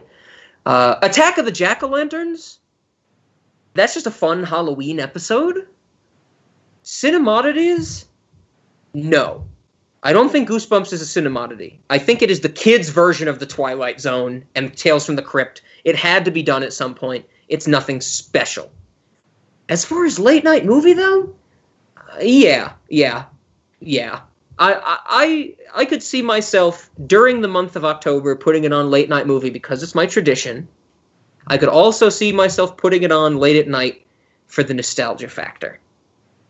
But at the same time, I guess I should say my late night yes is coming with the caveat that there is some grounding of Goosebumps to the person I'm watching it with. You know, like I'm not just going to cold show someone Goosebumps when they haven't heard of it or anything like that. That's my answer. No and yes. No with and a yes. caveat. With a caveat. With a caveat. Goosebumps is a weird one. Goosebumps is very strange because it's one of my only traditions. You know, I really only watch it in October, and I watch almost all of it in pretty much the same order every year, and it just has that spot as traditional for me. And so, you know, maybe because of that, it loses some of its standing as late night movie and cinemodity. Who knows? That's something we really haven't encountered a lot yet in this podcast. Cinemodity for me, I'd say the jury's still out for me. I have not watched enough. I know there's some Goosebumps stuff that I like. Okay. The only Goosebumps segment I remember from 10 years ago, there was like a werewolf one where like it ends with the kid like looking out like a dark window and it starts like scratching at the window. I really liked that at the time. I think I've seen that episode since and I wasn't too impressed with it. Mm-hmm. I loved Attack of the Jack-O-Lanterns. Like I loved that like hook, line, sinker that got me. I have to check out the one Rob told me, like Beware of the Math Teacher or whatever it was called. Yeah, The Girl Who Cried Monster. The Girl Who Cried Monster. Like, I'd check that out because I think there's potential here. And especially like Attack of the Mutant Monster or whatever it was called. I think there is a very surreal element to Goosebumps that's not present in a lot of other kid shows. Mm-hmm. Late night movie, I think that's more of a yes than the cinemodity. Okay, I think it leans towards cinemodity, but I think it's a full-fledged late night movie. I could definitely see myself taking three episodes of this and making this part of my Halloween rotation one year. That was exactly what I was going to ask, Zach. But good. But the thing about those it's not the thing about Goosebumps though is that it's not sustained weirdness. It's weirdness in burst or all at once at the end of something. Yeah. And it's hard to like put that on. People come by and be like, "Oh, what are you watching?" And it's like, "Oh, I'm watching Goosebumps." Like obviously 99% of the kids will not get that at all. Or if they do, they'll be like, "Where's Jack Black?" And the adult or like the weird like people our age that would get it, they'd be like, I think it's hard to like. Goosebumps does not have really like any instant iconography. Mm-hmm. Like even if you love the show, I think unless you really were a diehard for it, you can't just look at it and be like, "Oh, that's Goosebumps." Yeah, I agree. Other than the opening, well, there's really no hard iconography for Goosebumps. Yeah, I guess I was really thinking of the books when you were talking about that. I think the mainstream thing from the books and the show and portrayed in the movie is Slappy the dummy. I think if you ask people Goosebumps, they're going to say Jack Black or Slappy the dummy. But honestly, if you go to a diehard Goosebumps fan and you ask about Goosebumps, I would put money down that they're going to say Monster Blood. I talked about it before. That is one of kind of the best regarded Goosebumps books, and that's why they got fucking 4 sequels. Because it was so well received, and I think for diehard fans, that's the one they're going to go to. But you're right. When you just ask the common man about Goosebumps, they might just be like, "What? Like, what is that?" You know? It's a thing. It's the thing. It's the bodily reaction. when you get nervous or frightened, you get goosebumps, you know? Like, how many people know it as the books or the kids shows anymore? I wouldn't even say. I think people would like. But what I was trying to say though is like on Halloween, I put something on. People stop by and they're like, "Oh, what are you watching this year?" Yeah, like with The Shining. Like adults will get The Shining. Mhm. Like you look at any frame of The Shining, and chances are, if you've seen it once, you know what The Shining is. Yes. You put on any Jason or Freddy movie, It's iconic. people will know. There's no outside of the opening for Goosebumps. There is no solid iconography from the show. Yeah, and that's what I was saying. The closest you'll ever get is Slappy the Dummy, and that's not even iconic. That's just next on the list because it's the next most iconic thing, not necessarily iconic in any way. Absolutely. It's weird that in that Goosebumps movie they did nothing with that opening of the show. Yeah, do we want to go there next? Because I guess for everyone, our only question left is how do we end the episode? And you better fucking believe we're playing the Goosebumps theme backwards. So, but I wonder, like, because I don't want to get into the movie that much, but I wonder. Oh yeah, me neither. I wonder if it's because like that opening is, it's not super iconic. It's definitely iconic within the Goosebumps canon, if that is such a thing. Yeah. I wonder if it's because they want to distance themselves away from the show, because a lot of people also think the show is hokey. Sure, that's fair. But I wonder if whoever has the film rights isn't the same person or the same corporate entity that has the television rights. Now, Zach, you hit the nail on the head. My research tells me that those are, in fact, two different groups of people. But the movie people could very easily license the icon, not even the theme song, the imagery. Sure. Yeah, the slimy G that is on every Goosebumps episode, like that, and then the books. That's from the books. That was the logo. Well, that's the title. I imagine no matter what, if you license part of the property, you probably certain things are just shared amongst everybody. It's kind of like when Hasbro licensed the Avengers to make toys. They're obviously they get the logo to put on the toys. That's going to be used for the movies, the T-shirts, the kids' cuisine meals. They're going to have Tony Stark chicken nuggets. Like the logo is one thing, but I wonder if portions of the part, because obviously the intro to the show has nothing to do with the books. Yeah. I wonder. That's a weird one. I wonder because it's just licensing. You can pay, again, if you're willing to pay, you can do anything. Yes. So basically what I said about the ownership of the movie rights and TV rights being different people, specifically regarding the music, that's the extent of the research I did into, why we didn't get to hear it. The music, the Goosebumps theme music is, one of the greatest intros ever. I think I might have mentioned it once or twice before on this podcast, but when I play instruments, I don't like to learn other parts. Like, I really like to just learn the theory and then play my own things. But there are a very small handful of things that I love so much that I need to learn how to play. One of them being Screens from Animal Collective on guitar. The other being the intro to Goosebumps on piano. It's one of the only things I can play on piano, with the exception of, a Franz Liszt part, which is 10 seconds long, and I love it. This is one of the greatest intros ever. It's done by a guy named Jack Lenz, Lenz. Jack Lenz has not done much musically since the Goosebumps theme song, but if you ever have the chance, if you're into music and the philosophy of music, if you look up anything Jack Lenz has talked about in TED Talks, in philosophy of music discussions, he is a great thinker in terms of the philosophy of music. And I really love the fact that someone who is not musically successful, but has a great perspective on music as a whole, created one commercial object, and it's the Goosebumps theme song, and it's fucking great. And we're going to play it in reverse. I'm so happy. And a good kickoff. We'll see you next week for the rest of Monstober. Woo!